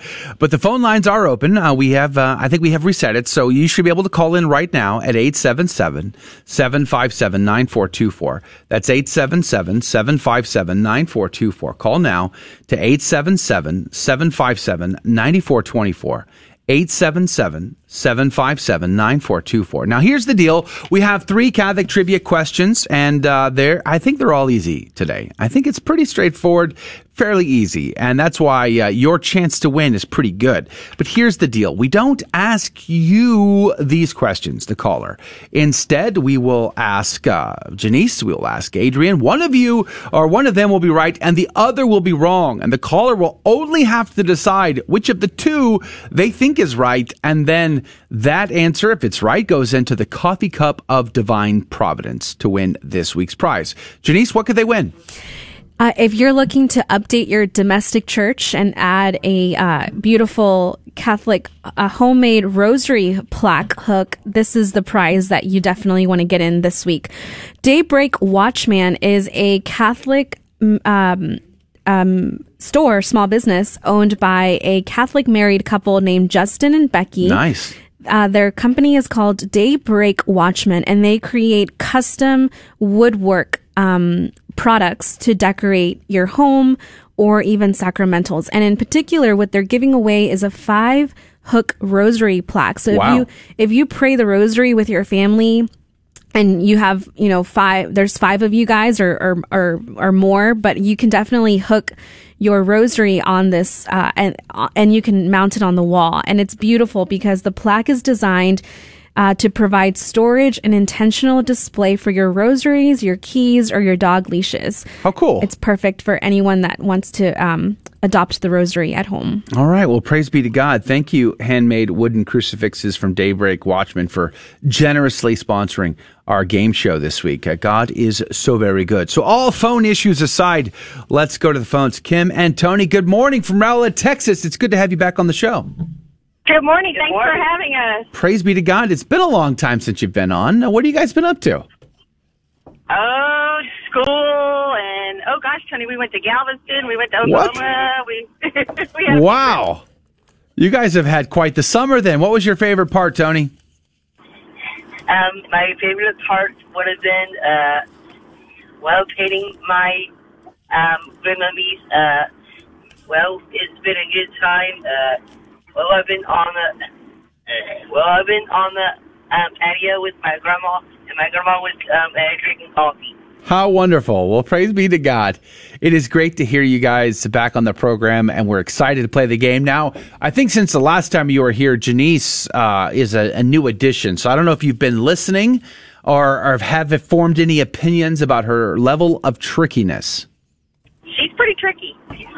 But I'm sure we'll keep it close here.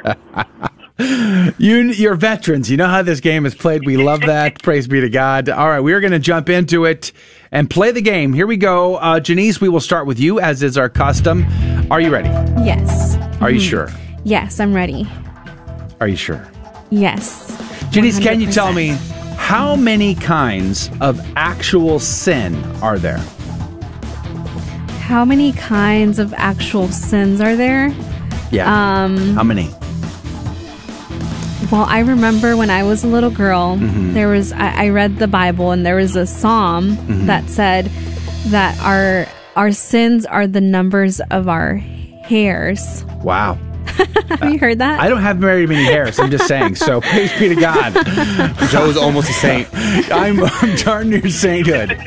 So biblically speaking, that we cannot number. So you're saying a lot. It's a lot. Like a lot. Like the number of strands of hairs we have. That's how many sins we have. Speaking of which, Adrian, can you tell me, how many kinds of actual sin are there? Speaking of not sinning, you're right. Or having a lot of hair. I have too much hair. But there are 2 kinds of actual sin. That'd be mortal and venial. Wow. So there's nothing in between a lot and 2? Yeah, there's 2. And these under these 2 actual sins, there are the smaller categories of sins, like the 7 deadly sins and things like that. But your answer is mortal 2. And venial. Mortal and venial. Okay. So Kim and Tony, here is the deal. Adrian says there's only 2 mortal and venial categories, whereas Janice seems to think there are many, many, many, many. 15 seconds on the clock. Who is right? Who is wrong? What say you? I think it's Adrian. Adrian, wow. But you are right. Excellent choice. Where's my duh, man? Why do you turn my duh down all the time? Good grief. Make duh great again. That's what I say. Congratulations. You are right, Tony. Well done. You've gotten the right answer. Mortal and venial is the correct answer.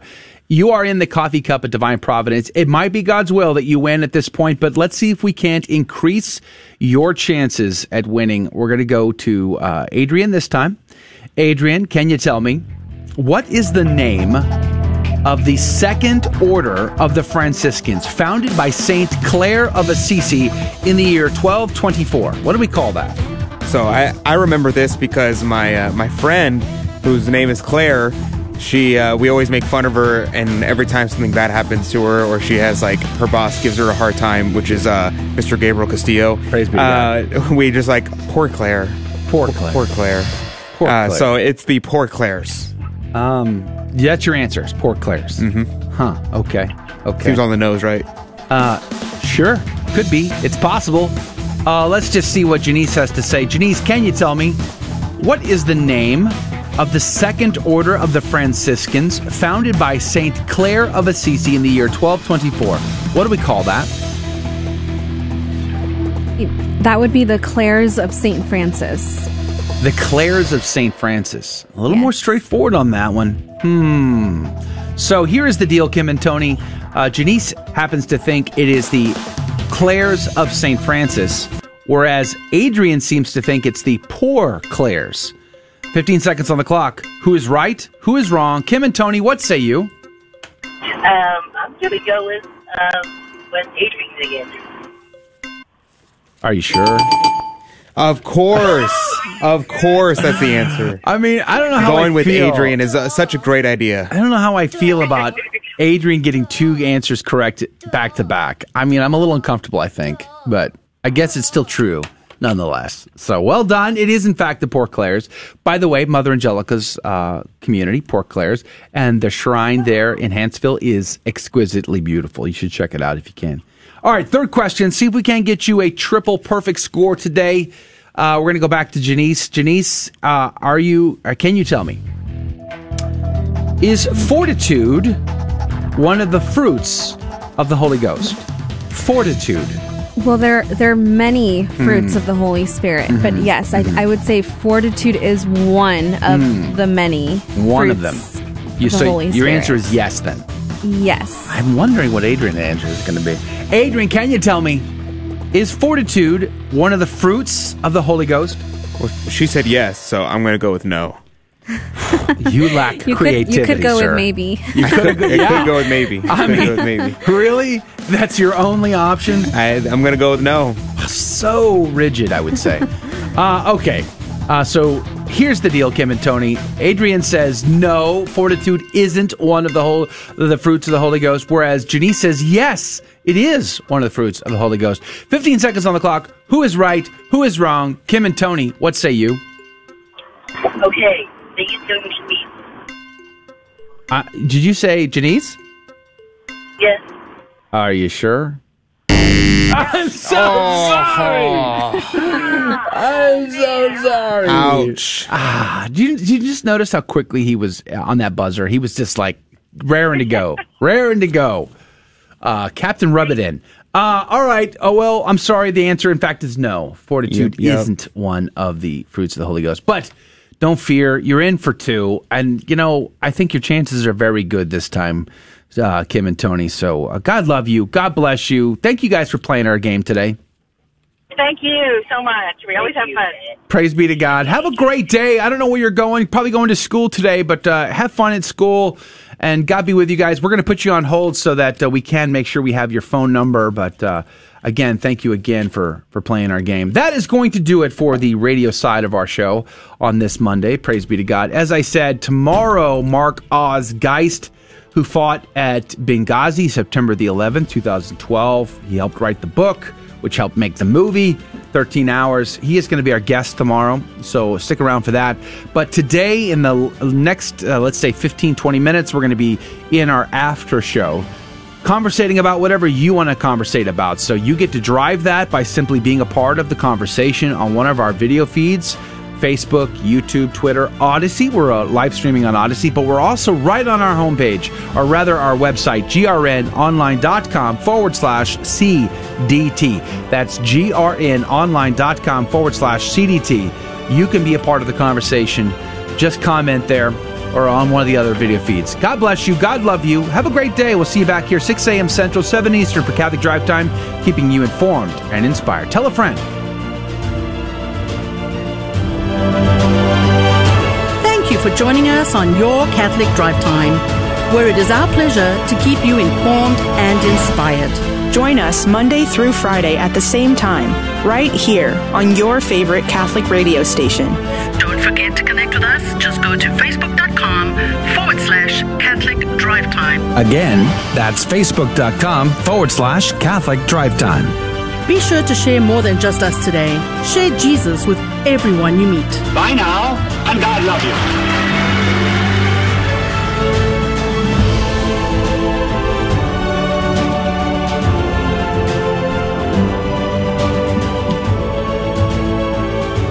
Praise be to God. Welcome to the after show of Catholic Drive Time, where we get more casual about the conversation. As you know, most of you are CDT insiders, so you know the deal. If you're new here, though, and you've never commented before, please do us a favor and comment. We love our first-time commenters. It really is a highlight for us, and we'd be grateful to you to let us know, hey, you're listening and where you're from. That'd be pretty cool. Praise be to God. And we lavish extra love on our first-time commenters. But we do, just so you know, we like to throw around a lot of insider jokes that everybody here who's been around a long time knows. So if you experience such an insider joke like that and you don't know the deal, you don't understand the punchline, just speak up and let us know, and we'll be happy to explain it to you. Praise be to God. But it does happen. And the conversation can go any direction you want it to. You get to comment and let us know what you want to talk about, and we will talk about it. Now, just so you know, today, Mondays are always shorter than every other day. And that's because Adrian has another show to produce at the top of the hour, and he's got to turn around and get ready for that. So there's that. So let's talk about the biggest issue of the day. Adrian Fonseca's dress code. Now, you guys see him on the video, right? You can see him, right? Tell me, does that dress code look appropriate to you? I'm just curious. Adrian, put yourself on camera so the good, fine folks can see it. Looks appropriate to me. Can I get a show of hands? How many people think that is an appropriate attire for our show today? Let us know. Comment one way or the other. Stand up for the good, fine people. Stand up. What do you say? Standing is painful. And what do you say? Because all they could see was your head. All right. And the wings of St. Michael coming out of your head. Like, what was that supposed to mean? Like some sort of Greek thing going on there? Some kind of Greek thing. Hermes? Like, what is the deal there? It's like you're Flash Gordon or something. So is this attire appropriate? I'm just curious. And the reason why I ask is because what you can't see, is Adrian. How old are you again? 23? 23. Dragging yourself in this morning, half dead, after coming back from a weekend hiking, camping excursion. It's the lower half that you're not able to see. That's the funny part. That's the joke. It's the lower half that's not on as camera. Franco said, looks good to me. Jeff said, dapper, Adrian. Dapper. Sita said, very handsome. Oh, thank you very much. Dawn said, thumbs up. What? See, it's getting good. Good response. Come now. Maybe you should pan down. I can't do that. Just pan down. Let the good fine people see the truth. Truth of the matter. But no, I'm wearing shorts right now. Normally, I wear black slacks and dress shoes, or tennis shoes usually, actually. But today I'm wearing sandals and shorts because I am in so much pain. I have blisters all over my feet and horrible pain everywhere. And I couldn't get pants on this morning, so I put on shorts. And I was like, it was pretty miserable. It was pretty miserable. I was like, getting out of bed. I was yesterday getting out of my sleeping bag. I was like crawling out of I woke up every like 10 minutes because I would move in my sleep and I'd wake up because I was in so much pain. It's the best though, isn't it? You will never forget this trip for the rest of your life. You will never forget this trip. Okay, so here's the thing. So like this trip, I mean, it was, I wish I would have known ahead of time. Then I could have prepared for the trip because I had no idea what to expect. I wasn't expecting a 26-mile hike up 1,800 feet of elevation, and because it was like mostly beginners. And so I was like, they'll probably do like, I don't know, 10 miles or something like that. Maybe you thought they were beginners, but maybe they knew something you didn't. So my brother didn't know. what was going on either. And like half the people had no idea, but half the people are veterans, and they specifically don't tell the new guys what they're doing ahead of time. And I was like, oh my goodness. So, so I mean, if it wasn't this 26 miles in the first go, it would have been much easier. Getting trial by fire was not exactly the most fun. But now anything less than this will be easy. So, amen. Yeah, it's pretty miserable. But yeah, right now I'm wearing shorts. Miserable. The misery is the fun part of those types of adventures. Sonia says, "Show us your shoe, Adrian." I can't show you my shoe because I'm not wearing shoes. I'm wearing sandals. I'm wearing sliders, and my feet are duct taped right now. Yeah. I started getting blisters on my feet, and Father was like, "Here, duct tape your toes." Nice. And I was like, okay, that's kind of weird. Look at that guy go. And so he just hands me a roll of duct tape and it's just like, here, and duct tape your feet. And I was like, duct tape my feet? Why would I duct tape my, okay, your father said duct tape my feet. Okay. And then by halfway through the second day, I had like duct tape on both my big toes, on the side of my feet, on my heels of my feet. Yeah. So now I got duct tape all over my feet, and I'm like, I need to soak my feet in water to get these off because it is painful. Yeah, you need shoes that have a little bit more room around the toes, and then obviously the back of the heel can't be digging in. That'll also cause big blisters. But the feet, like a camel, right? When a camel puts its pad down, it expands. It's like a snowshoe effect, which is why it can walk on sand and we have trouble. Your toes need to expand a little bit in the shoe, and if your boot doesn't allow for that, boy, blisters start forming fast. Yeah, the other problem was they were new boots, so they weren't broken in yet. And so I didn't. Yeah, that made it worse. You will never forget this trip. Yeah, it was everything that could have gone wrong went wrong. Those are my favorite kinds. Day one dinner, we were eating pasta, and the guy who was cooking dinner dropped the pasta in the dirt, and we were like, well, we're getting some extra protein today. That happened to me a couple of hunting trips ago. Man. I was taking the kids. I took the kids hunting, and we were getting ready to pack up, but I had to cook them breakfast. So I'm cooking breakfast while they're packing, anyway. We were making the bacon, and it took forever for the bacon to cook. And finally, it was done. It was delaying everything. I was anxious to get on the road.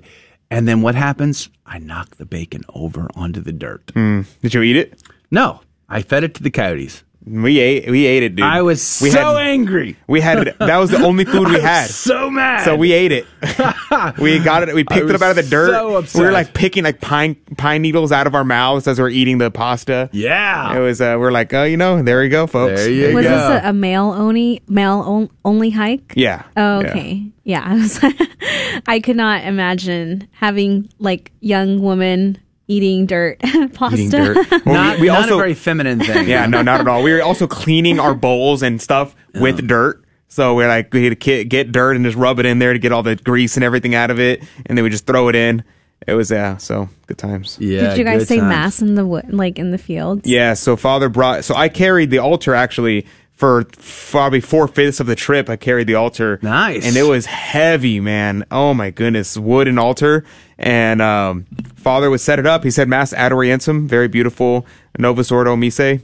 And it was, it was pretty cool saying Mass in the wilderness. But that's why I like the End of the Wild retreats, because at the end of the Wild, we build the chapel from scratch. We walk into the woods, and whatever we find there is what we build the chapel with. And you build the altar, you build the ambo, you build the presider's chair, you build the pews, you build the crucifix, everything. And then we do a torchlight procession to the chapel at night for Eucharistic adoration benediction, and then the Holy Mass is said there the next day.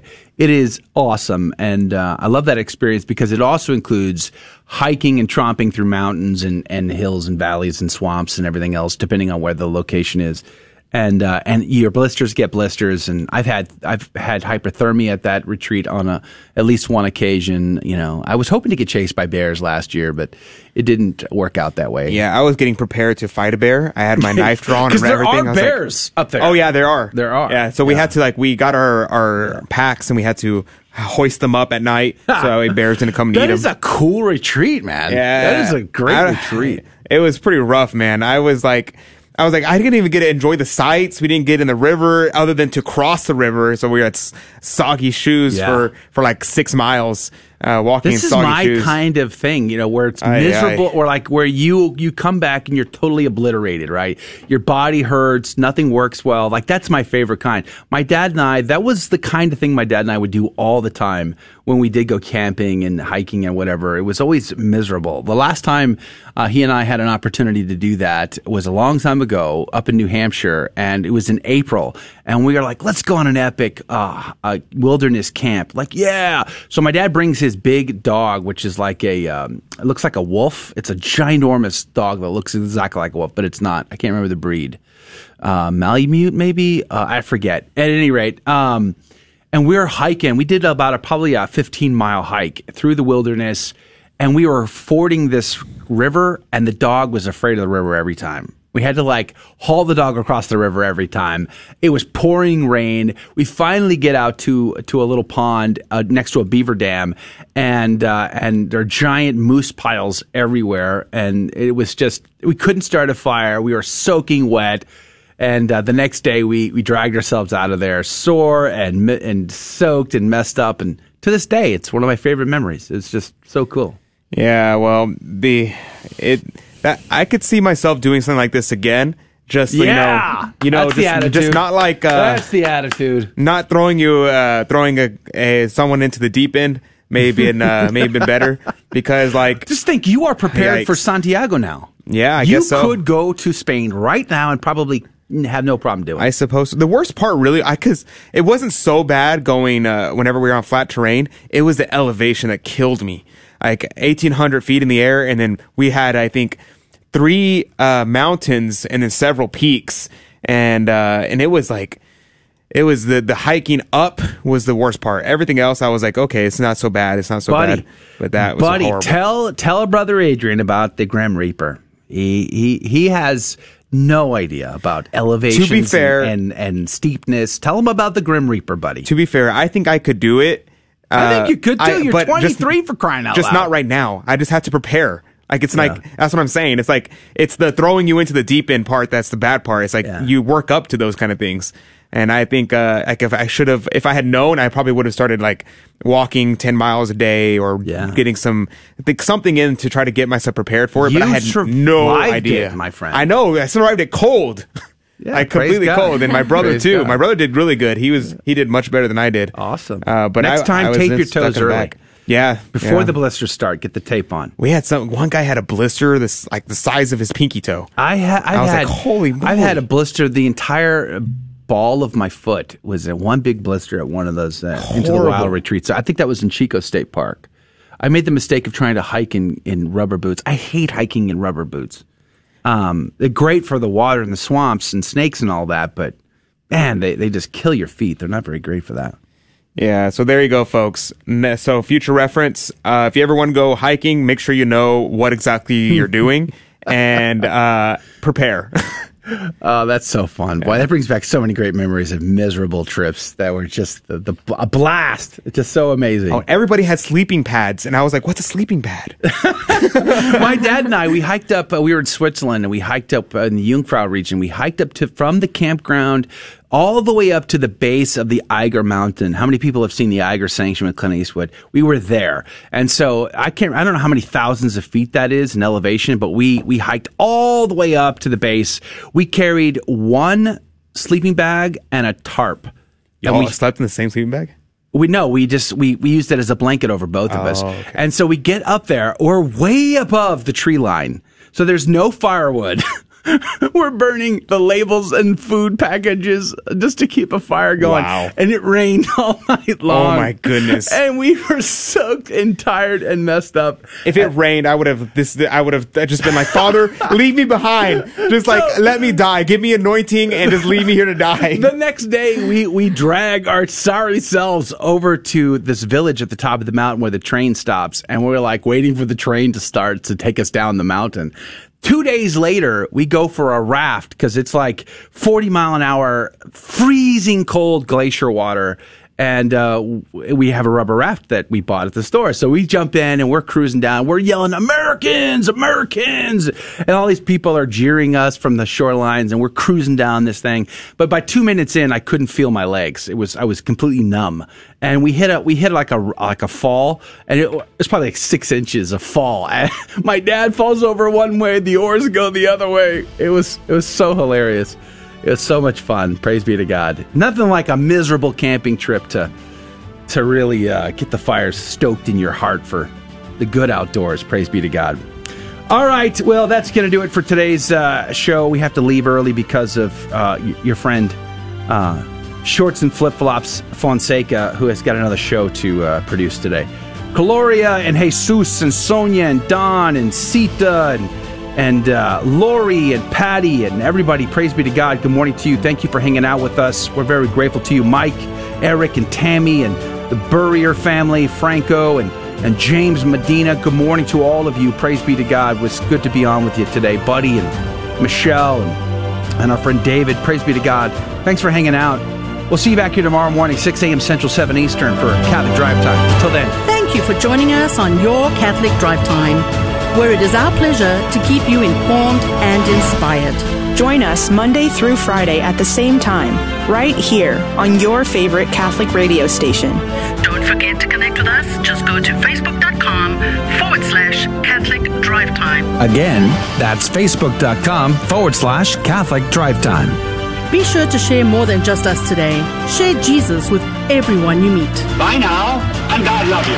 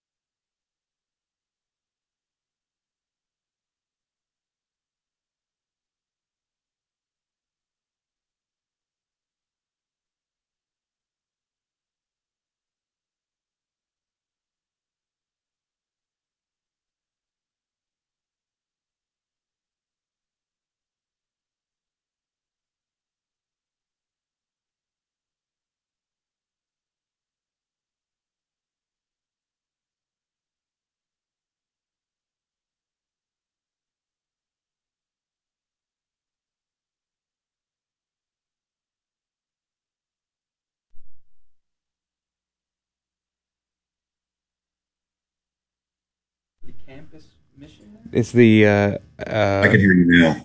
I can hear you now. Yeah, sorry, I wasn't connecting y'all yet. I had to connect y'all. Like, hello. Ah. Sorry, I was distracted with talking about a camping trip over the weekend. It's okay. I'm used to being ignored.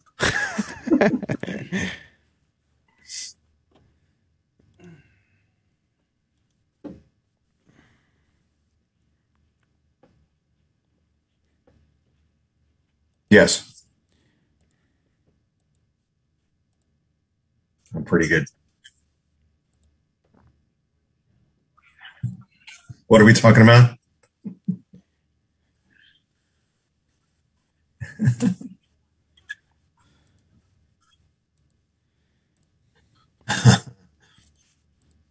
Mm-hmm.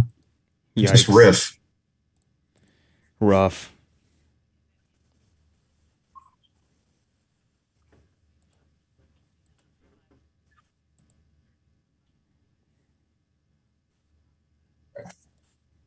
Yeah, Congress. California District 7, which I think he's going to take another run at it.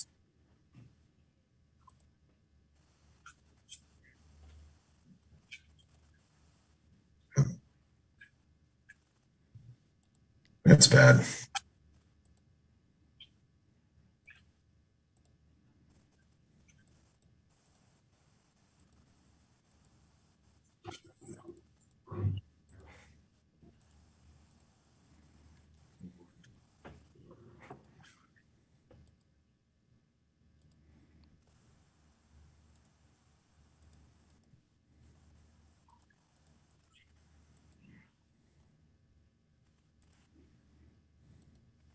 Yeah.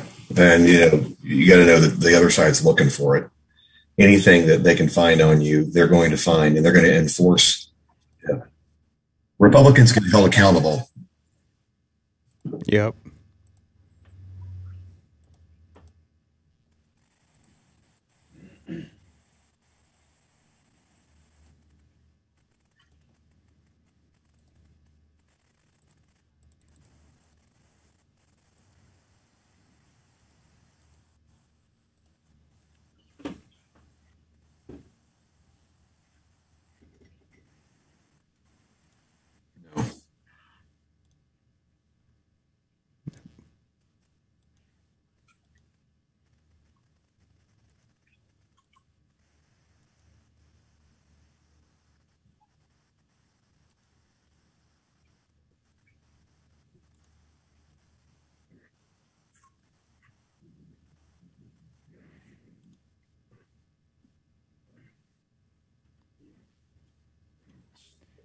I can hear you either way. Yeah.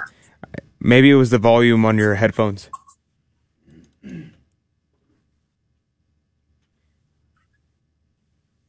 digging the St. Michael. I like the St. Michael statue. I'm sorry to distract, but I'm looking at that's nice.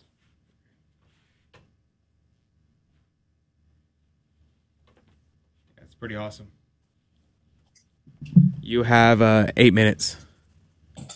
Or 7.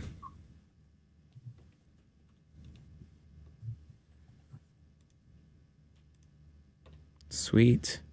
Cool.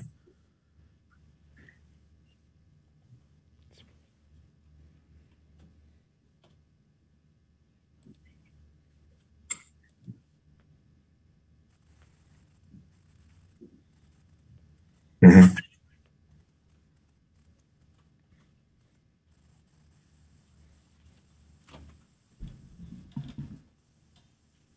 Mm-hmm.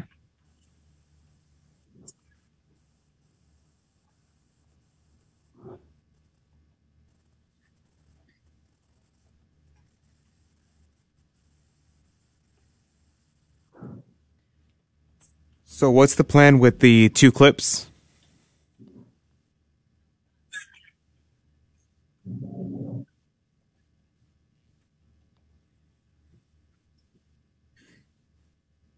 Okay.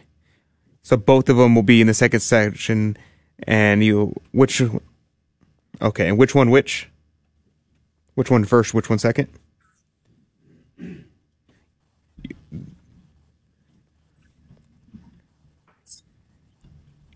Right. Okay.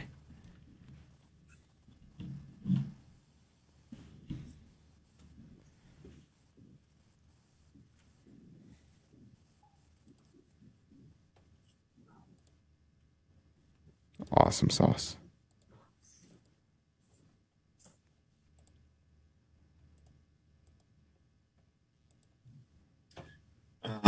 No, it's actually kind of slow. I mean, nothing's changing in Afghanistan. You know, the Taliban told their foot soldiers, "You guys got to behave." I'm like, okay, that's going to be enforceable.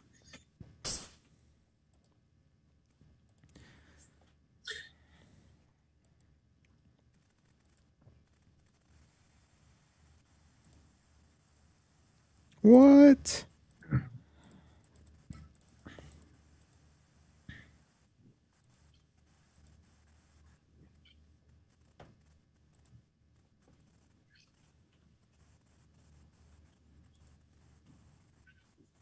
Oh, dang.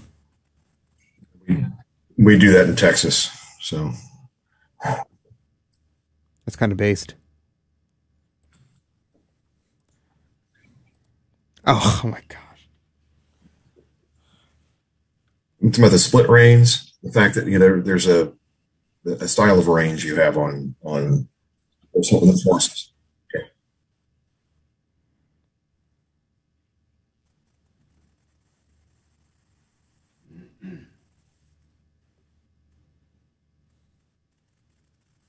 Mm-hmm.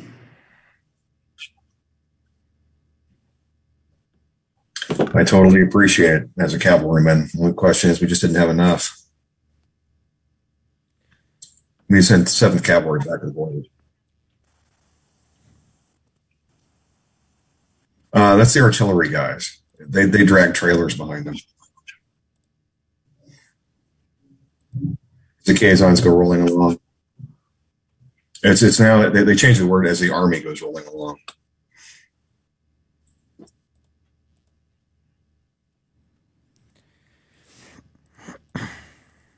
Have you seen the Space Force dress uniforms now?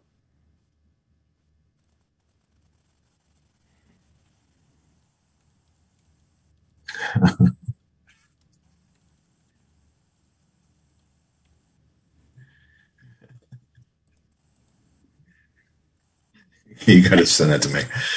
Well, their new dress uniform it's basically offset where it buttons, and it's 6 buttons that go up the side. It looks like something out of Battlestar Galactica. Battlestar Galactica.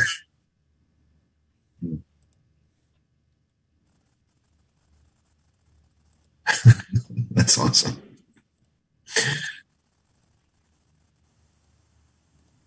Yeah, that is clearly.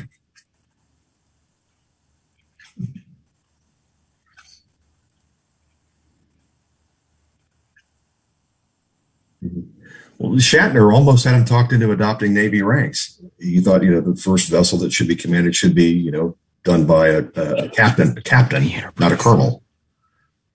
That makes sense. No way.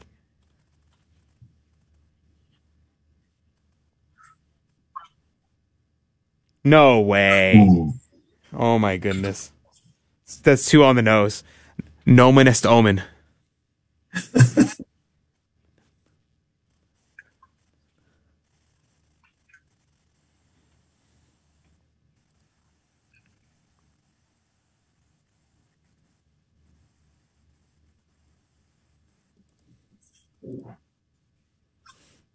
That's awesome.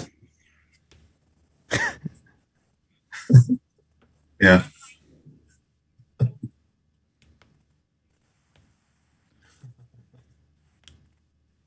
mean, it is a Purdue game. I couldn't refuse it. I could refuse it just for humanitarian reasons. For humanitarian reasons. All right, y'all. Minute and a half. Y'all got 30 seconds to finish up your chit chat. Yeah. I'm just trying to figure out how to shape it. I'm going to do the hack around. Should grow a Fu Manchu. Yeah, I did have a goatee for off. Yeah, that's right. Wax it. Why, whatever do you mean?